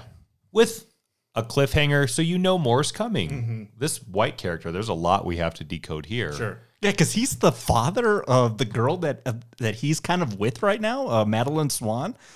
So really, yeah, no, and Spectre's a mostly pretty forgettable film, but he goes to like a shack in like the tundra, and he's the father of Leah Seydoux' character, the one that he ends up with, that he kind of gives it up again for. So. Yeah, he's got a relationship with this guy here, but we cut to black. We get the James, and that's the thing, you know. Usually the Bond films have like da da da da da da da throughout. Like not in this film. We get variations on the Chris Cornell song, but the end credits we finally get it, and it plays us out until we walk out in the parking lot and we're applauding, trying to figure it all out. But let's see if I have any other little things. You know who was desperately close to being Bond? Like Craig was in conversation a lot, but Henry Cavill was super close to being casted at this point, which has the look, Yeah. I don't know if he has the acting chops that Craig brings. You know what I mean? Man from U.N.C.L.E., right? We saw that. Yeah. And saw a version of that. Not Sure. great. $150 million budget, $616 million gross. So this Smash hit. It was the unadjusted for inflation. It was the biggest Bond film of all time until Skyfall a couple of years later. But what's your favorite tasting note of Casino Royale? For all of the things that are the action bits in this, and that includes the parkour, the raw expression between him and Green when she discovers that Vesper's the password, the part I talked about, is the part that really moves me. And it's two terrific actors all in on the characters. I believe it 100%. I love that. Great Of choice. all the things in the Bond film, I know, right? That's the one that always resonates. The quietest moment of the film, yeah. I used to teach this film in class. Yeah. And we would break that scene down a lot. And it was weird because there's so many things in a Bond film to talk about that's the one that we would sort of talk about chemistry and acting. And I guess I'm talking about it again now. That's how powerful that is. Great pick. Yours. I'm going to pick that opening parkour chase sequence because I don't do this a lot anymore but when I was in high school, like I would get attached to like movies and I would follow their production like religiously. Dark Knight was another one, Casino Royale, and there was a few other films. So like I was like every week I was like getting like the updates on like what are they doing this week? What are they doing that week? What are they doing this? So like I was very invested in how much the public wasn't on board with Craig as Bond. And I was like, I kind of want to see what he has to offer. You know what I mean? Mm-hmm. And it's that sequence that I think is the shut up sequence of this film. Like, put it to bed. He's Bond. He can do it. And it's the drywall bit. You know what I mean? Like he busts through that thing and it's just like, this ain't Pierce Brosnan, man. This is another beast. Yeah. And let's buckle up because I don't know what this is going to offer us. Good. What's the... Oh my God! We need to have some more barrel bourbon to rinse our taste of that moment. A lot to probably pick from, right? You mentioned it. Eva Green, as she takes her final gulp of water in the drowning elevator. Face. Her eyes get so big, saucer-sized eyes, and that mouth is this vacuous hole. Yeah. She's dying, man. I don't know how they filmed that. And then you go from that to his frantic action as he's trying, and she's just out of his fingertip grasp. He just can't quite get her. That moment is really hard to watch. Yours. I think it's the torture scene. Because when I read that in the book, because like Costco had put out this great set of... I know exactly what you're talking about. There was like 15 or 16 of the books. The whole set. I think I got it in like 2004. So before this. Almost bought my father-in-law that for Christmas. Yeah. One year. Yeah. And I think I had made it through like the first 3 or 4 by the time this film came out. So I was well aware of this scene. And I was like, are they going to do that in this movie? And there's also in there... Le Chiffre has like a hammer with like nails on it, and he's like playing with like his nuts, like with the naily hammer. Aye. Yeah, right? So I was like, are they gonna do that in this movie? And they did, you know what I mean? And I was like, it's brutal, it's intense, what it means, and it's Mickelson and Craig acting the hell out of that scene. Great moment. Who's the master distiller in Casino Royale? A lot of choices here, but I'm gonna give it to Eva Green today. Good. That's my favorite Bond girl. Yeah, we talked about it for an hour and a half now. I think she's great. Great choice. No, it's a great character. I think, she's in the upper pantheon of Bond women for me. Like, it's like what her character means to the growth of this character is it can't be said enough. You know what I mean? Mm-hmm. It's a great performance. It was the first time I'd ever seen her too. And then I've seen her in other films since. And whatnot. I haven't really seen her in a movie recently. You know what I mean? Like, what happened to Eva Green? We have sound for that. Don't bomb her. That's so mean. No, I'm yeah, not gonna let you do that this week, too. No. She did. What was that? She was in Sin City, Dame to Kill for that Josh Hartnett show that on Showtime. Oh, Penny Dreadful. That's right. She had a pretty good run there. Yeah, and she's got something now that's episodic television. I'll look it up in a minute. You know what I read? The coolest thing I ever read about Eva Green was that like she was never into like the glitz and glam of like the Hollywood life, and like her favorite night in was like curled up with like a book and a glass of wine. You know what I mean? Like that was her ideal like night. You know what I mean? We're both gonna leave this podcast absolutely in love with Vesper Lind as well. Exactly. I got to give it to Craig. Yeah. This first film, I was already ready to crown him as like, I think this guy might be the best Bond. You know what I mean? Mm-hmm. Like Connery, Dalton, Lazenby, Moore, Brosnan, like this guy set himself apart from those guys so much in one entry. And it's really tailored to be that with an origin story. But I loved his performance. I thought it was great. It was tragic. It was intense. It was cocky. It was action filled. It was, you felt the betrayal. And when the film ends, I was like, I want more. Like, I can't wait to see him be Bond for, here's the crazy thing. And this is why I think I'm in such a emotional flux with No Time to Die next week. 06, Bond, he's been Bond for almost more than half of my life. I was a sophomore in high school when this film came out, and I'm 32 now. Wow. Gonna be 32 this month. Yeah, coming. And he's doing his final one, you know what I mean? Like, he's been this character for such a large part of my life that I feel this attachment to it. So to say goodbye to it next week is going to be like, it's going to be a little weird, you know what I mean? It is, yeah, man. So it's been something. Like, T. Dalton only did 2. Lazenby did 1, you know what I mean? Dalton's 10 years, or Pierce Brosnan 10 years, only 6 years. Like, this is, COVID helped that, delaying this film 2.5 years, but I'm ready for it. I think Craig's been a very good Bond for this franchise, and just more evocative of why this franchise has been able to continue for, what is it now, 60 plus years? They're able to pick actors that fit the mold and play this character in different, like, you don't want to see 5 Roger Moores and you don't want to see 5 Sean Connerys. You want to kind of see a guy do it differently each time, and we're getting that with Craig. So to that. Do that. And to Cary Grant for not taking the role for 'cause passing. he couldn't do it. Yep, because then Sean Connery never gets it, and we have a very different tenure. And Cary Grant was already pretty old up there. You know what I mean? He was pushing 60 a little bit. How you gonna rate and grade Casino Royale? We have Rocket, Well Call, Single Barrel, and Top Shelf. my favorite Bond film in the entire 26 films now. This new one's 25. 25 films. This is number 1 for me. Top Shelf. Great acting. Yeah, I love it. This is a film that I can watch over and over and over, and I pick up something new every time I watch it. It leads into the discussion, which is how frustrating Quantum is, because Quantum is going to spin me out for 2 more films to where I guess I'm back on board with Skyfall, but I'm so eye roll ready after Quantum that I can't. I'm gonna go again before next week. Like, I'm gonna force myself to sit through Quantum this week, and Spectre, and Skyfall. I'm gonna do the rest of them as well. Yeah, just so I'm ready. Yeah, because you got to finish this story. But I think the one that they've been saying that you should watch before this one is Spectre. Is the one that you need to remember those things going into this one. So I can skip Solace, Quantum of Solace. I don't know. I mean, we may as well. You know what I mean? Yeah. Just to see the journey. But I love it. It's my favorite Bond film. Top Shelf for me too. Prior to us, discussing this, I had to think about all the Bond films I've watched. I was like, I think this is the one I've seen the most. I've watched it. I saw it like 4 times in the theater. Yeah, I've seen it a lot. Just at home with my parents. It's one I'm always just constantly putting on. It was the Bond, much like I said in our DC tournament thing, that Batman Begins was the Batman film that I knew I always wanted, but I didn't know I wanted it until I got it. That's this for Bond. You know what I mean? Well said. Yes. I knew I was always happy with Bond, but I never knew that I wanted this film as much as I had until I had it. And then it was just a perfect viewing experience. 11 o'clock at night, one of those, like, I don't like the midnight showings. I've done a few in my time, and they're a bit laborious. But this 11:30 Friday night screening, it gets out at almost 2 o'clock. I was just ecstatic when it ended. You know what I mean? So such a good story.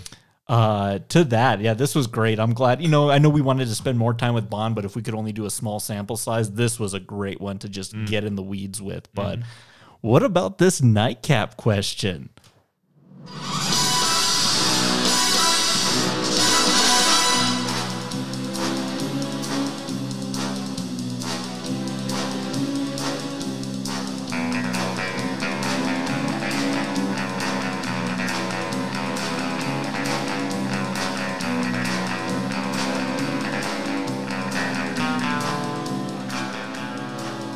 Want some horns?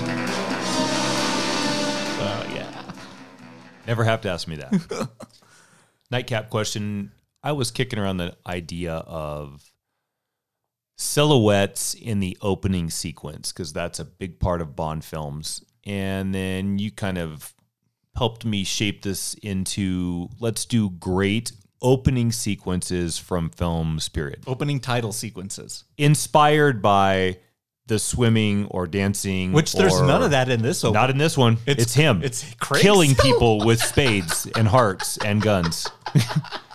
Yeah, totally different. Can I just say that I think there's an art to the opening title sequence. Yeah. Even like someone that I just worship, Nolan, is just like, no, I'm starting my movie. I'm saving the credits for the end. Yeah. And then even the Marvel universe, that has become a whole thing of the end credit sequence. So not every film does it, but the films that do it, they do it pretty well. I can't wait to hear your top 3 because when I started thinking about it, I was like, oh my God, I think I could do like a top 30. There's so many good ones out there. What's your number 3? Vertigo. Great one. It's a simple one. There's not a lot to it other Saul than Bass. Saul Bass, great music, and the kaleidoscope spinning effect of whatever those geometric shapes are that eventually end up in not Kim Novak's eye. Are you? Yeah, you're right. Yeah. It's not her, but Are you ready to get spun out by a movie? Because that does it for you. slow and sleepy and dizzy, kind of like that whole film. Great choice. Vertigo number 3. What's yours? Superman the movie. Oh, wow. Wow, really? It's the blue letters flying at you as we're flying through space until we get to the planet Krypton, or as Krypton, as Marlon Brando would say it. Yeah. Yeah, what? But what's over that is John Williams' march. That's amazing. And you know what's crazy about that sequence? It's about 5.5 minutes of credits. And we're just listening to music and watch letters fly at us. But oh my God, it's such a great way to start that movie. And you know what I'm talking about, the do, and they're flying at you. Mm-hmm. My number 3. Good choice. Yeah. Well done. Number 2, LA Confidential. Ooh. Mr. Danny DeVito from Hush Hush giving us the reading of his latest piece in the editorial magazine, this tabloid trash rag that he writes. But in very typical film noir fashion, it's a voiceover that sets the stage for what's about to come. So there you go. Great one. Yeah, LA Confidential. It's yours. My number 2, The Shining. Oh, man. I know we did this film and we had a lot of differentiating opinions on it, but that opening bit of the helicopter tracking footage of Jack and his VW Bug driving to the Overlook with boom, boom, boom, boom, and the letters are just going up like this. Yeah. So eerie. Like, if you want to know, like, what kind of movie we're watching, that's the type of movie you're watching. You're going to watch a weird movie, people. You'll know right away. Good choice. Yeah. Oh, man. Which some winners. I found out. I can't remember if it's for the Blade Runner director's cut or for the original theatrical release, but Ridley Scott tapped into B-roll material that Kubrick shot to complete his fucking unicorn Deckard driving away ending. Huh. It's footage from The Shining. No shit. That Kubrick shot, yeah. Wow. Yeah. From the Warner Brothers vault. You remember when they used to make good movies, Matt? I do. Hadn't been this year. What's your number 1? It's a Fincher film. Can I guess? Yep. 7. Nope. Oh. Dragon Tattoo? Yep. Oh. The girl with the dragon tattoo. It's a very Bond opening. Very Bond opening if 9 Inch Nails decided they were going to shoot the score for it. Great choice. So, Immigrant Song. yeah, that's not a band that I love. I'm not a Zeppelin guy. And I don't even particularly love that song, but that is just so Matrix meets porn meets violence meets Oil. And like computer equipment. Yeah. So fun to watch. It's actually better than the movie. Yeah. I kind of like that movie. It's a little too long in my book, but Daniel Craig, you know what I mean? Yeah. 7's also really good. That 7 opening is like, because what song is that, right? It's a 9 Inch Nails song. It is a 9 Inch Nails song, but it's almost like You let me closer to. Is it closer to God? Yeah. Hurt You? Yeah. Yeah. It's all the footage splicing of Doe cutting off his fingernails and then putting all this, like, that's even the Fight Club one's pretty good too. Yeah. Where we come up on like the gun. You know my number 1. It's Halloween. Yeah. The slow blacklit zoom in on a pumpkin with the little nose slit, and we just get orange credit titles with Carpenter's theme. What a great way to start that movie. Props to Halloween 2 when we get the same thing, but the pumpkin splits and we get that skull in the back. Yeah. Yeah. Any honorable mentions? 2. Okay. The Player. Okay. Do you remember the player? Oh yeah, is it the Backlot tour? The Backlot, and it's the two pitches that they hear. And one is the pitch that's Out of Africa meets Pretty Woman starring Goldie Hawn. And having been in a space where we've tried that with no pitches that are that bad, can relate to it. And it's just so Robert Altman and satirical on Hollywood. And someday we're going to do that film, and I can't wait. Great choice. And then the other one is The Naked Kiss. You ever seen that film? Samuel Fuller, right? Beats this pro beats the shit out of her pimp, takes the money, but not more than the money because she doesn't want to feel like she's indebted to him or that he owes her more than what she worked for. But in the process of this fight, her wig falls off. And she's standing there with this cue ball-like head, and then we go to the mirror and watch her put the mirror back on and redo her makeup. Man, that is one off-putting moment. Good The choice. Naked Kiss. Great choice. Honorable mentions for you. Psycho. For sure. If you want to know, like, whatever the zigzagging split personality nature of the credits is going to echo into the film. But you get that great music. That's another Saul Bass one. I mean, that guy was so good at doing an opening credit sequence. Was there any more? That might be it. Good, the Bad, and the Ugly.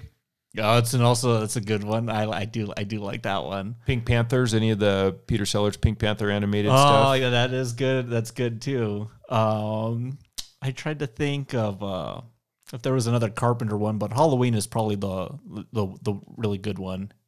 Because the other ones are just mostly silent with music being played over them. I also thought Batman '89, because the whole time I'm like, what the hell is this camera like driving through, or is this the Batcave? Like what? And we talked about that. And then when they pull back and it's just like this granite symbol, like that, I think that was a pretty cool little opening bit. But I really like the opening credits of Spider-Man 2, where it's a recap of Spider-Man 1 with art from Alex Ross. Yeah. Do you remember that? Yeah. So, Ooh, good. Yeah, I didn't even think about that. So a ton to choose from. Like I went down just like a rabbit hole thinking, I was like, oh, that one's pretty good. That one's good. That one's also good too. So, but that's my 3 for this week. Awesome. Excellent. Before we take off, we want to just a special Patreon shout out to Mr. Dan E, who jumped on our Patreon bandwagon.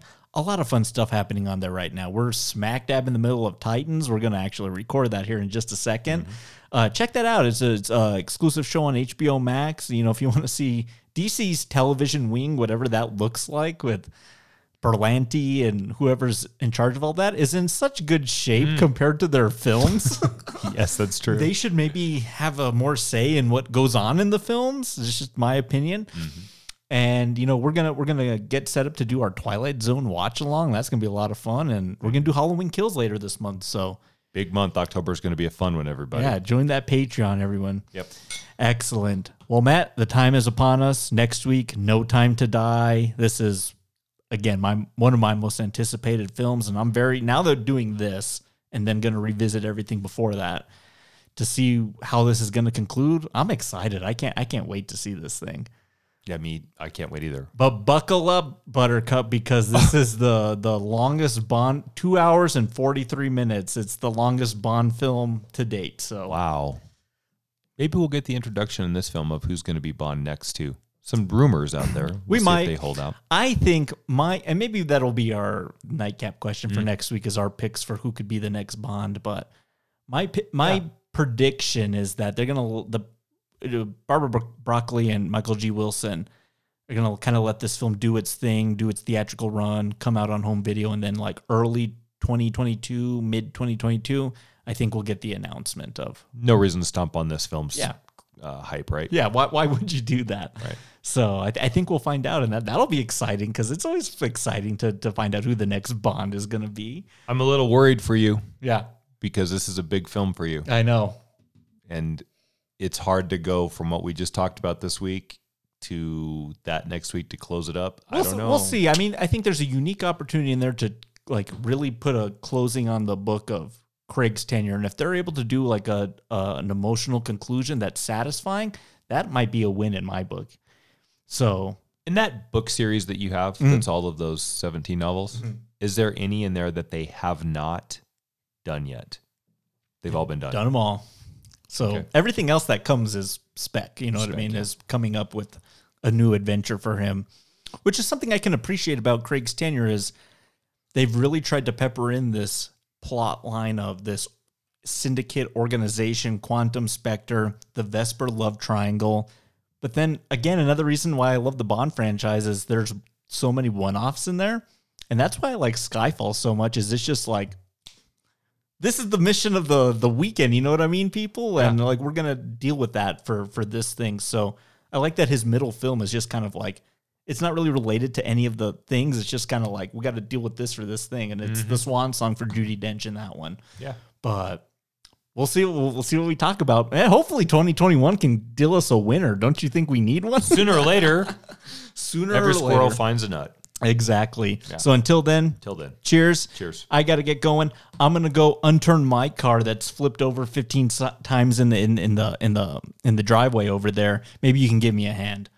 You got it. As long as you help me resuscitate Vesper, I think between the two of us, we can get some life back in that corpse. Excellent. She might have to resuscitate us with whatever digitalis syringe thing that happens to Craig in this thing. Yeah. So we'll see. Yeah. Excellent. We'll see you all next week, everybody. Have a good week, everybody. We'll see you in the dark. Thank you for listening to Rye Smile Films. For more Rye Smile content, go to patreon.com/RyeSmileFilms for exclusive bonus episodes, plus feature-length watch-along commentaries on your favorite movies, and TV show recap episodes covering the best from the small screen. For Rye Smile Films merchandise, go to tpublic.com. Casino Royale is property of Sony Pictures Releasing, Eon Productions, Metro-Goldwyn-Mayer, and Columbia Pictures, and no copyright infringement is intended. Until next time, cheers.